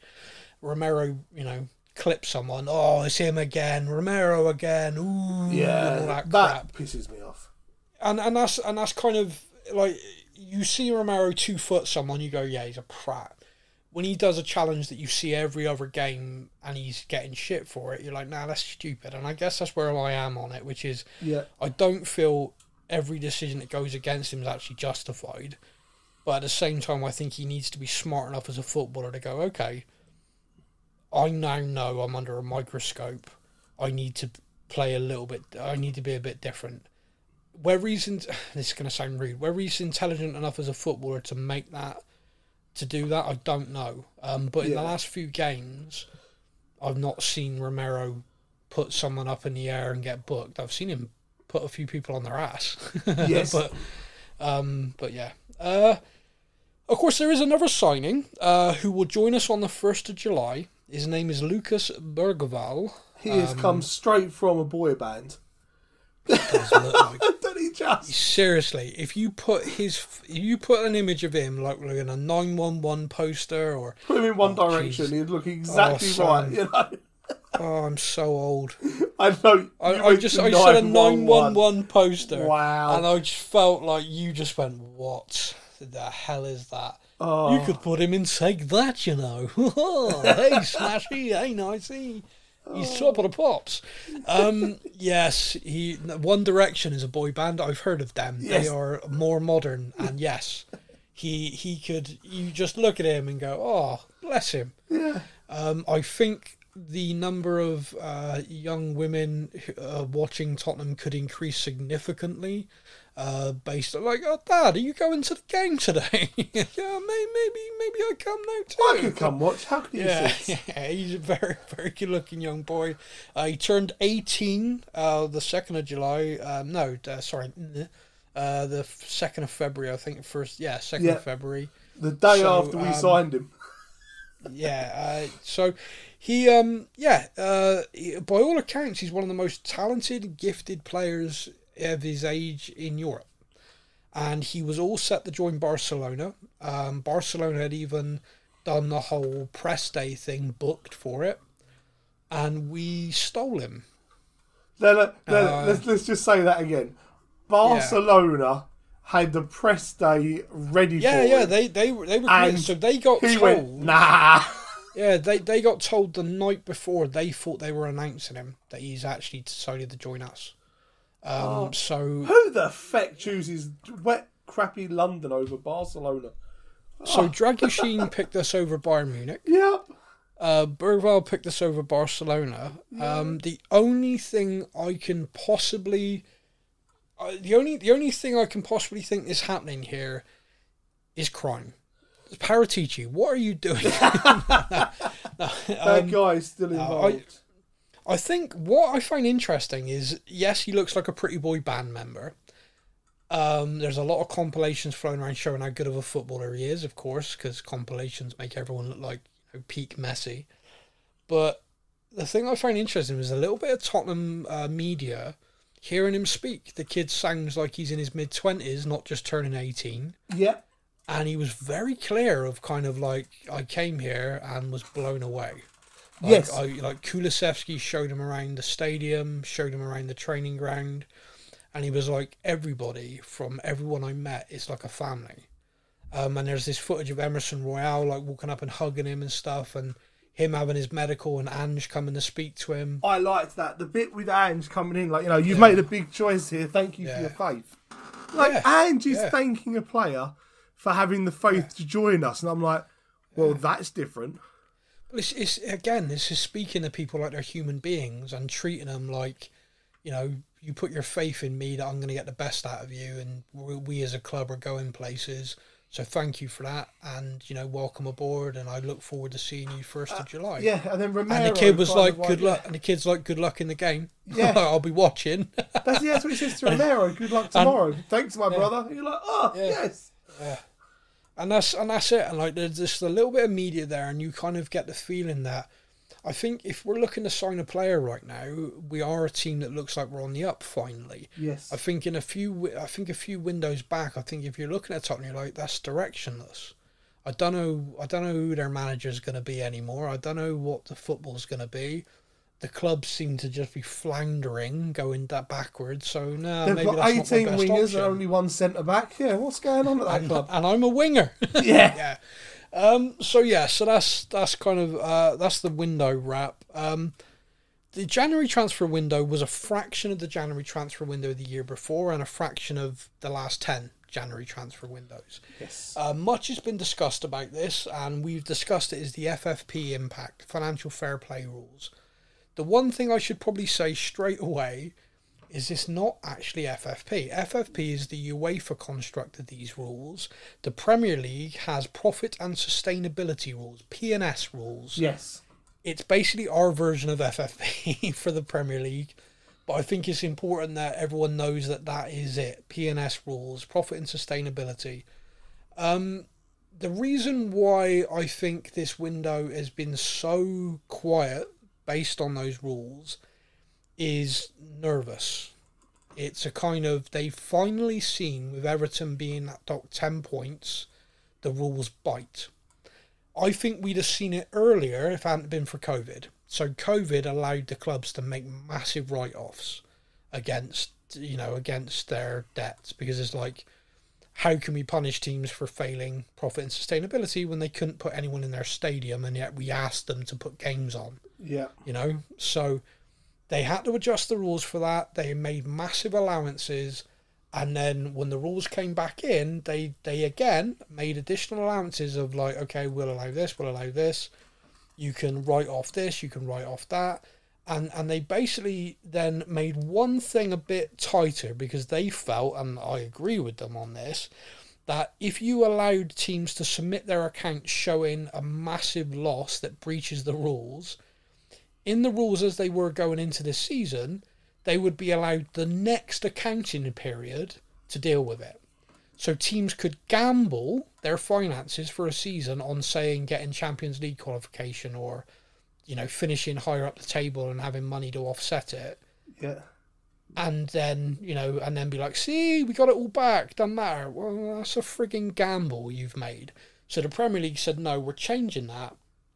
If you've breached the rules in these periods, we're not going to give you that extra time, because you're breaching the rules and then you're gambling that you're going to be able to make that money back. And we're not allowing that. I agree with that personally, because I think that the whole reason behind these rules isn't the ring fence football, but it's to stop owners gambling with the future of football clubs. Because let's just say for a minute, Everton, who got docked 10 points, they made a massive gamble, right, based on being able to climb the league, get their stuff, and for whatever reason, Everton last season got relegated. I can tell you right now that relegation to Everton, and with the ownership and everything like that, they wouldn't be getting bought by 777 Group in the Championship. No. Or if they were, it would be for a fraction. Yeah, that club is all of a sudden loss. in a lot of trouble. I tell you what, mate, that club, yeah, without some billionaire Evertonian bailing them out through love, yep, they're in trouble. Gone. Yeah, they're gone because of the stadium bill and everything. They are gone. So these rules are there to stop people getting clubs into those positions, and they have to be quite hard.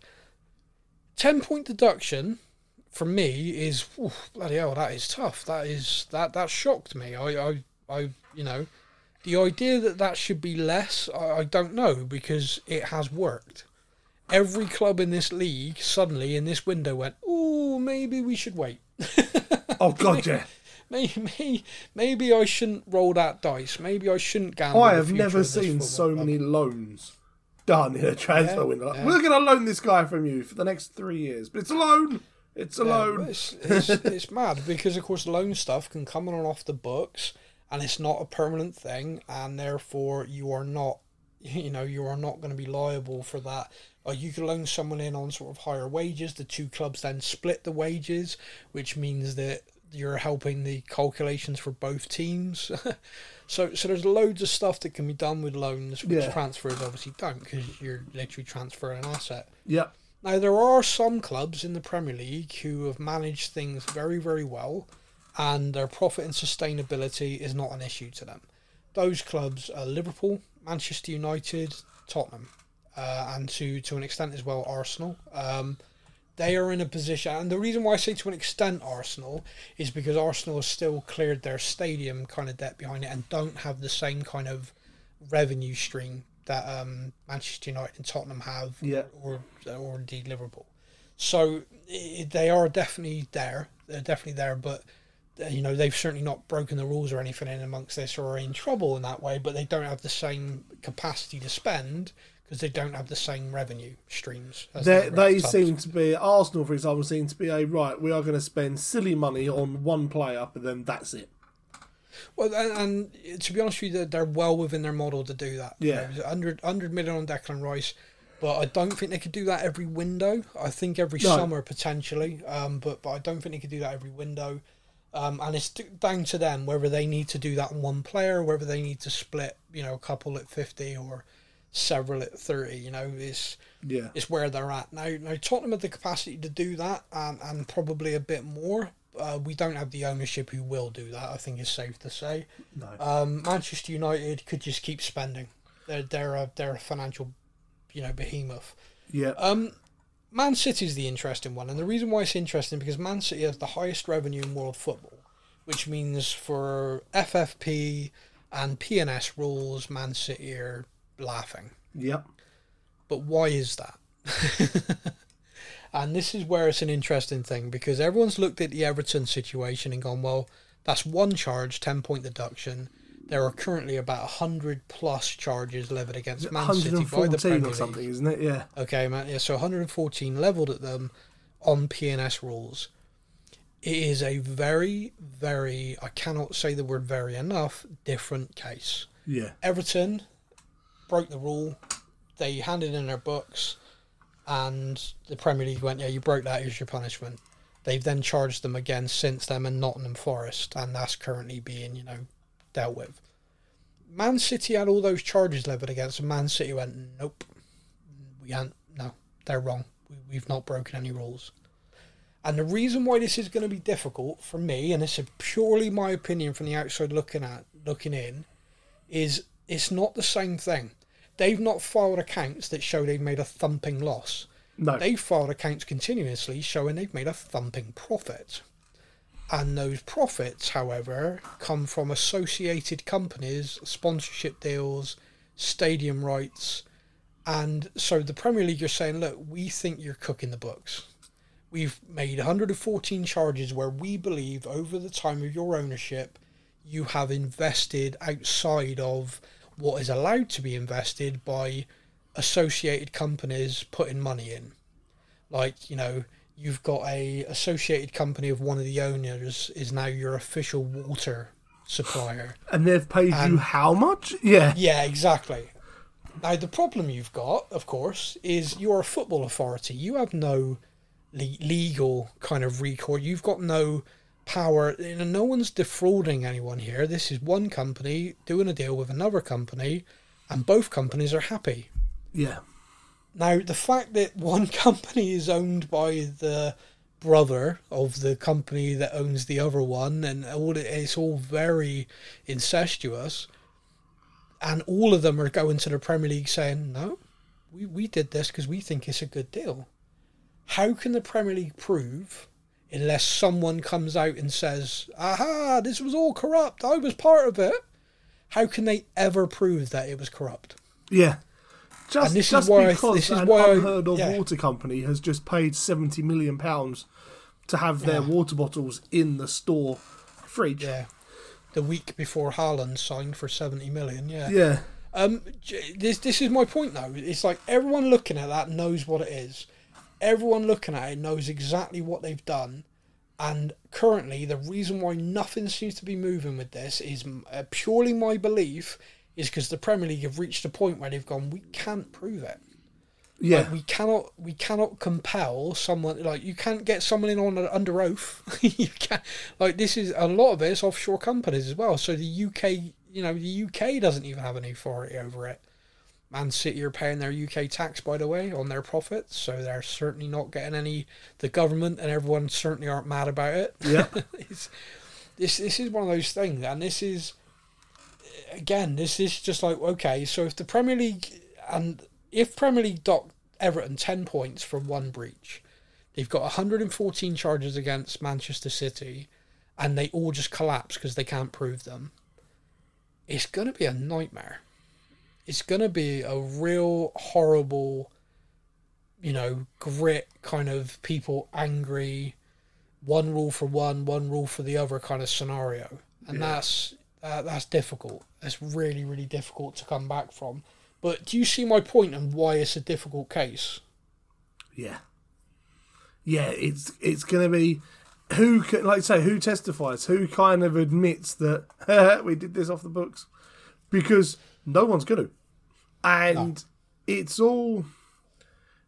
looks like it's all above board, just very inflated numbers, and there's nothing anywhere to say that you can't make your own deals for these things. So therefore, well, exactly, like Tottenham do a deal with Nike, and Tottenham, let's just say Tottenham do a deal with Nike for 100 million.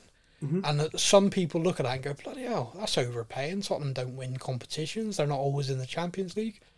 But no one's going to look at that and go, well, that's corrupt because Nike don't own Tottenham. But let's then say that actually Nike buy ENIC. Nike now own Tottenham Hotspur Football Club, and the shirt deal suddenly is 200 million. That's a raised eyebrow. That's a whole... That's, oh, wait a minute. The deal you've had with all these other teams. So this is where the only way I think the Premier League are going, which is these companies own teams around the world. Like the Manchester City group own football teams around the world, and these companies have deals with all these different teams and all this different stuff. Now there's different authorities and different regulations, whatever. But in England, some of these companies have sponsored football teams or have sponsored stuff, have done stuff with other clubs before they bought Man City. At a fraction of what they do in Man City. Yeah. So for me, that is their only point of attack. But Man City got charged by UEFA. Do you remember? Yes. And Man City went to the Court of Arbitration for Sport and won. Because UEFA couldn't prove that these deals were not in good faith.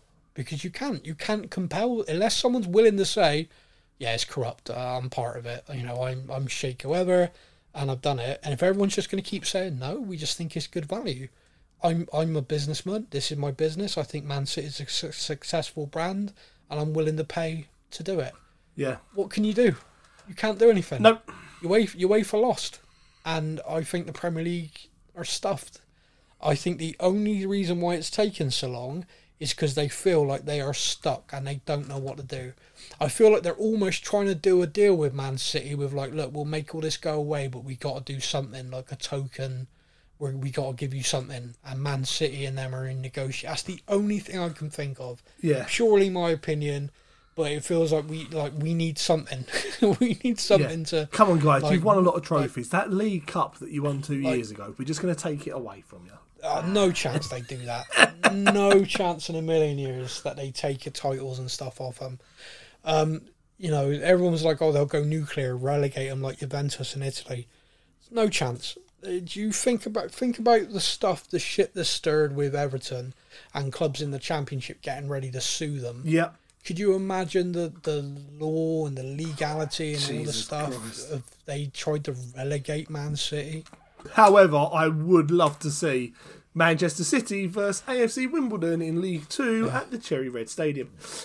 Well, the funny thing to me is like the whole Man City thing. I doubt any of them got a relegation release clause. No. So I got this image of like, and Manchester City have just scored their 37th goal this half. Kevin De Bruyne with his 9th assist of the last 10 minutes. Yeah. Haaland, the first player to score 300 goals in one season. Wait a minute. There's a fans run on the pitch here to try and headbutt Guardiola. Yeah. Oh, dear. He won't be allowed back in Barnet again. So it is a very, very different thing. Now, look, I'm not going to bore the life out of people with this, but if you want to have a conversation with me, drop me a message. I'm happy to answer questions and stuff on it. A few people have this week, actually. Yes. And, I've sort of talked through things. The one thing I'm going to do to wrap this up then, because it's something that's kind of funny for all of us, is Chelsea have a problem. Not just their manager. Yeah, every football financial analyst, have looked at Chelsea's spending, looked at their decrease in their income as a club, because, Tottenham is now the most profitable club in London, highest revenue in London, which, when you think of Chelsea's success over so many years, it's mind-blowing. But again, they also no longer have that prop and the stuff that was in place. The one thing they do have is when Roman Abramovich left, he wiped their debt. Because he basically made sure everything in the club was indebted to him, and then he just wiped it when he left, which is insane to me that was allowed, but that's a whole other thing. Yeah. He therefore left them without debt in the club, but you still can only spend what you make. Even if that's the rules. Those are the profit and sustainability rules, a percentage based on your revenue, your income. Yeah. And they far exceeded that. Now, they were clever at first with the amortising contracts over longer periods. So the league closed that loophole pretty bloody fast, saying, players can sign contracts for as long as they want. You can only amortise them over 5 years for your accounts. Yeah. But you can do that. So when the last couple of windows, obviously before this one, they weren't able to do that. Or the last one, the summer, they weren't able to do that. But they still signed a shed load of players on big salaries, big transfer fees. Mm-hmm. So the financial analysts all believe that by the 30th of June, Chelsea will need to have raised just over 100 million in player sales, or they will breach the rules, the same as Everton, and therefore face a 10-point deduction to start next season. Okay. What is interesting to that again is they also will, if they want to sell players, like when the window opens, I think it's like the start of June. Yep. You've then got the Euros. I don't know about you, but I know for a fact that in major tournaments, players, if they're called up or they're going off or they're going on their holidays, transfers don't often get done. No. Stuff like that. And so again, I have no idea what's going to happen with that, but a lot of football analysts just said they should have sold people in January. The fact that they haven't means they are gambling in being able to sell players before the 30th of June, so it's on their accounts before the 30th of June, and will bridge that gap. Now, they've got enough in the squad there. You look at it and you go, there's enough players there they could sell and make 100 million. Yeah. But if they want to buy players, if they're trying to reshape the squad, then they need to sell more, don't they? Because they can't spend again. No. Like you can't sell 100 million to just scrape over the line for P&S rules and then go right and let's drop another 500 million because they're just kicking the can along. Yeah.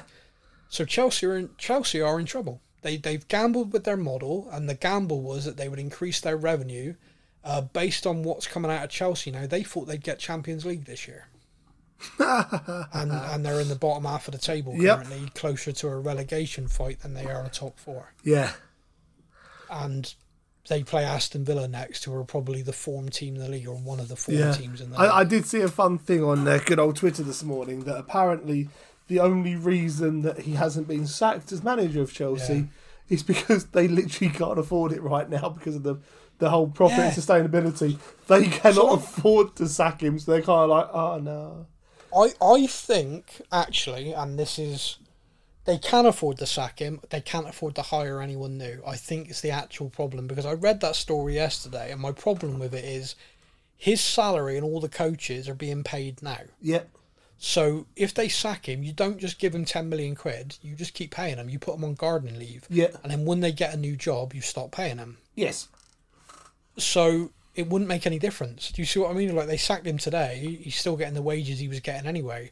But if you sacked him to hire someone, then you go, exactly. So I think that's what the problem is. Even if they hire a free agent, they've still got wages. Yeah, if they hire someone even if Frank Lampard comes back and officially isn't drawing a salary, wink wink, to help him out to the end of the season, no one's buying that shit. Considering every Chelsea fan at the moment is begging for Jose Mourinho to come home. He'll come home. He'll come home with enough wages, though. Unless Jose Mourinho, he's not a manager who likes to spend big. Oh, wait. Yeah. Jose Mourinho is literally a buying manager. Yeah. So, but this is the other thing, right? They make another change, they got to reshape that squad again. Yeah. And this is the madness to me. So, like, for me, that squad, I hope they fire him. Pochettino, let alone for the next guy. I hope they fire him, because the longer they do this, the more they're in the mud. My fear is they don't fire him, they go against the Chelsea fans, they keep him, because I think next season they'll be great. Because he'll have all that time to work with them, to bed him in, to make it his team. Remember his first season with us wasn't good? Yeah. I just think the longer you give him, who is a good coach, despite what I think of him personally and his passion for sex with lemons. Yep. I'm sure that's fact. I think you can look that up. I'm sure it's on Wikipedia or something. Yeah. Give me 10 minutes, it will be. So it just I just genuinely think I want to see him sacked for two reasons. One, it'd make me feel better, and two, I think it keeps him in the mud. Unfortunately, I think they know that. I think they realise we can't afford to keep redoing the squad. Yeah. We need to keep him and hope. But the Chelsea fans, of course, are used to the Roman. Roman would have dragged him out of the stadium by now and beaten him in the street. Yes. So the Chelsea fans are getting vicious, and if they lose again to Villa, can they actually, can the board keep him? I mean, can they I am just have that here. nasty an atmosphere? Yeah, I'm just sat here waiting for the Coys with a kiss emoji Instagram post from Pochettino when he gets sacked. You said this to me and I tweeted this out. Yeah. And people genuinely reacted to it like, yep, okay. I said this to you and I will stand by it. If he gets sacked and the day or the day after he's sacked, he does an Instagram post, like, like feet up or whatever, and he just puts like Tottenham till I die and a winky face, I will forgive him. Yeah. And I will happily buy him all the lemons he wants. Yep. But that ain't going to happen, so I'm still officially very mad at him. I'd be happy just with the next day, a picture of him with his feet up on the sofa watching a Tottenham game. Just even something like just as subtle as that. Well, do you remember when he was basically twerking for us all summer wearing Tottenham gear? Yeah. Like all his old Tottenham gear, like walking around like, hey everybody, I'm just here in my Tottenham training shirt. Yeah. Yeah, just a picture of him in his house with a Tottenham shirt on. Yeah. Like, just sitting back. Because you know what'll happen when we play them? If he gets sacked, Sky will get him in. Sky will have him there. Like, former Tottenham and Chelsea manager Richard Pochettino joining us in the studio today. And I'll be like, motherfucker. Tottenham winning, he's just sat there with a massive smile on his face. You're like, yes. Mate, I don't know if he does that. If he does that on Instagram, okay, fine. I'll forgive him. But the odds of that happening are very slim. So no, I don't think I'll be forgiving him anytime soon. Any other club, just them and Arsenal. Just two clubs you couldn't join. There's two in the whole of football. You could have gone to you could have gone to West Ham, and I probably would have been fine with it. But no, those two, fuck you. Yeah. Anyway, right. That's it. I don't think we tangent that bad. What was I thinking about? Todd Clean? Oh, yeah, okay. We'll talk about that snaky bastard. So, whilst we're talking about snaky bastards joining Chelsea, let's bring that one up. Yeah, so Todd Klein, a guy who was brought in from NFL background. His background was marketing and getting the most out of stadiums and naming rights for stadiums. You've had one job, man. One job. Yeah, Tottenham brought him in, and he has... Look, I'm going to be objective to start. He's done a very good job creating a brand for Tottenham Hotspur Stadium. The F1 thing... As much as I've made jokes about it, looks fucking brilliant. Looks amazing, doesn't it? I got sent this email and I was like, no, absolutely shove it up your ass, no chance.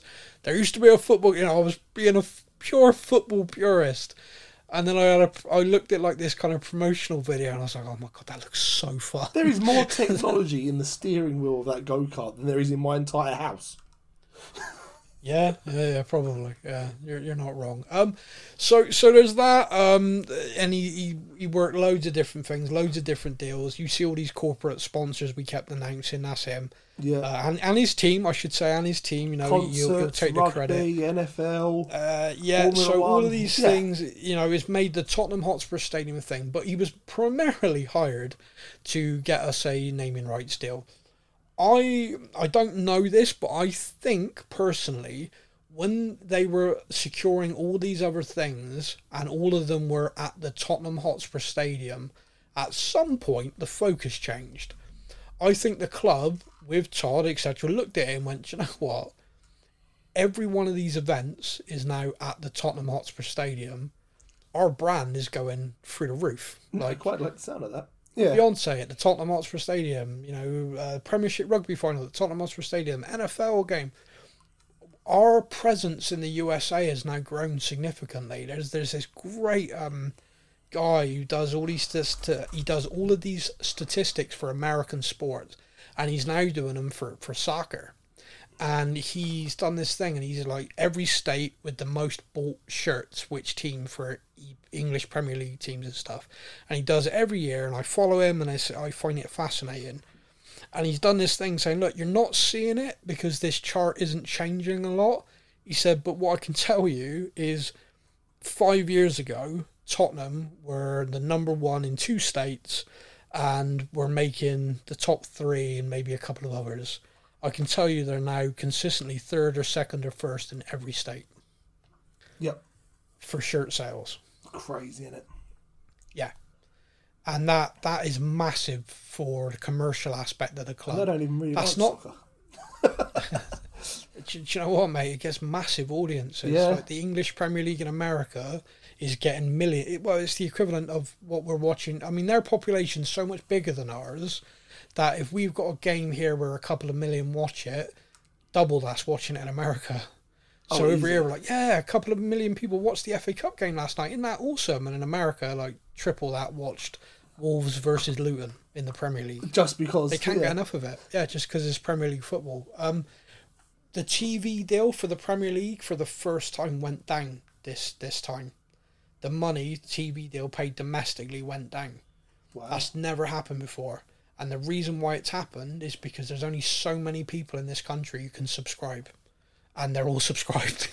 So, yeah. But as a global market, they're making double, triple on the global sales rights now. So it's one hand's going down, the other hand's going up. But the global market, you think about use another sport analogy with the cricket thing. I always remember people saying, "Like, yeah, but what's the cricket worth really? A couple of 100,000 people might watch it." I said, "Yeah, in this country." However, the cricket and everything, you go to a cricket-obsessed nation like India, that part of the world, with their population, the 100 tournament in England is watched by roughly 1 million people. In the UK, it's watched by like 30 million for every game in India. Yeah, they love it.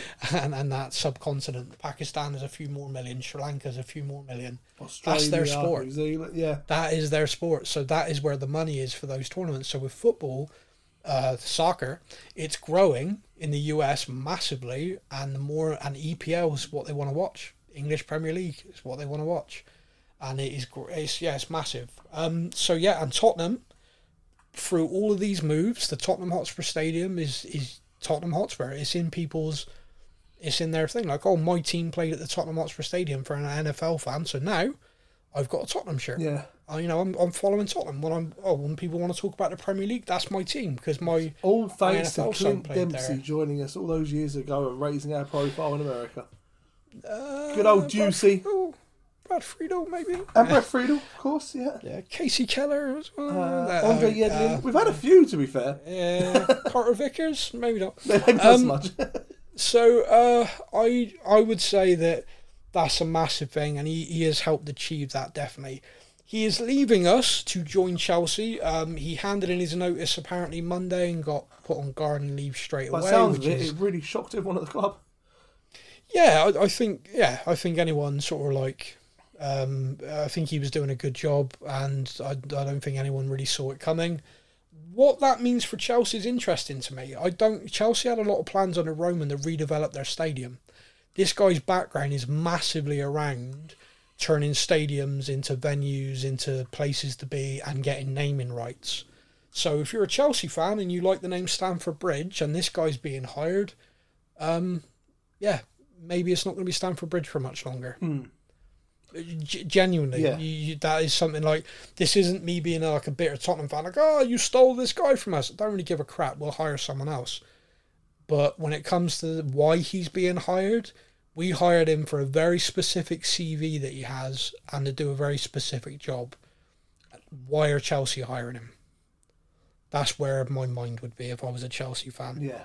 That, and oh my god, I'm so racist because I'm a Chelsea fan. But anyway, so that is the show. That is everything. Is there anything else, as we're hitting the 2-hour mark, you wanted to discuss? God, blimey, I wouldn't have bet on this being a 2-hour podcast. But Ivan Tony would. So a massive thank you to everybody for listening. We really appreciate it. We always appreciate the feedback. Please do get in touch. Message us via the socials. Message us, email sam@spursnews.co.uk. You come via the Facebook page, via Twitter. We've even got a TikTok because we're young and cool and hip and all that stuff. But yeah, get in touch with us. Instagram as well. If you Instagram message, you get to speak to lovely Laura, who's by far the nicest one of all of us.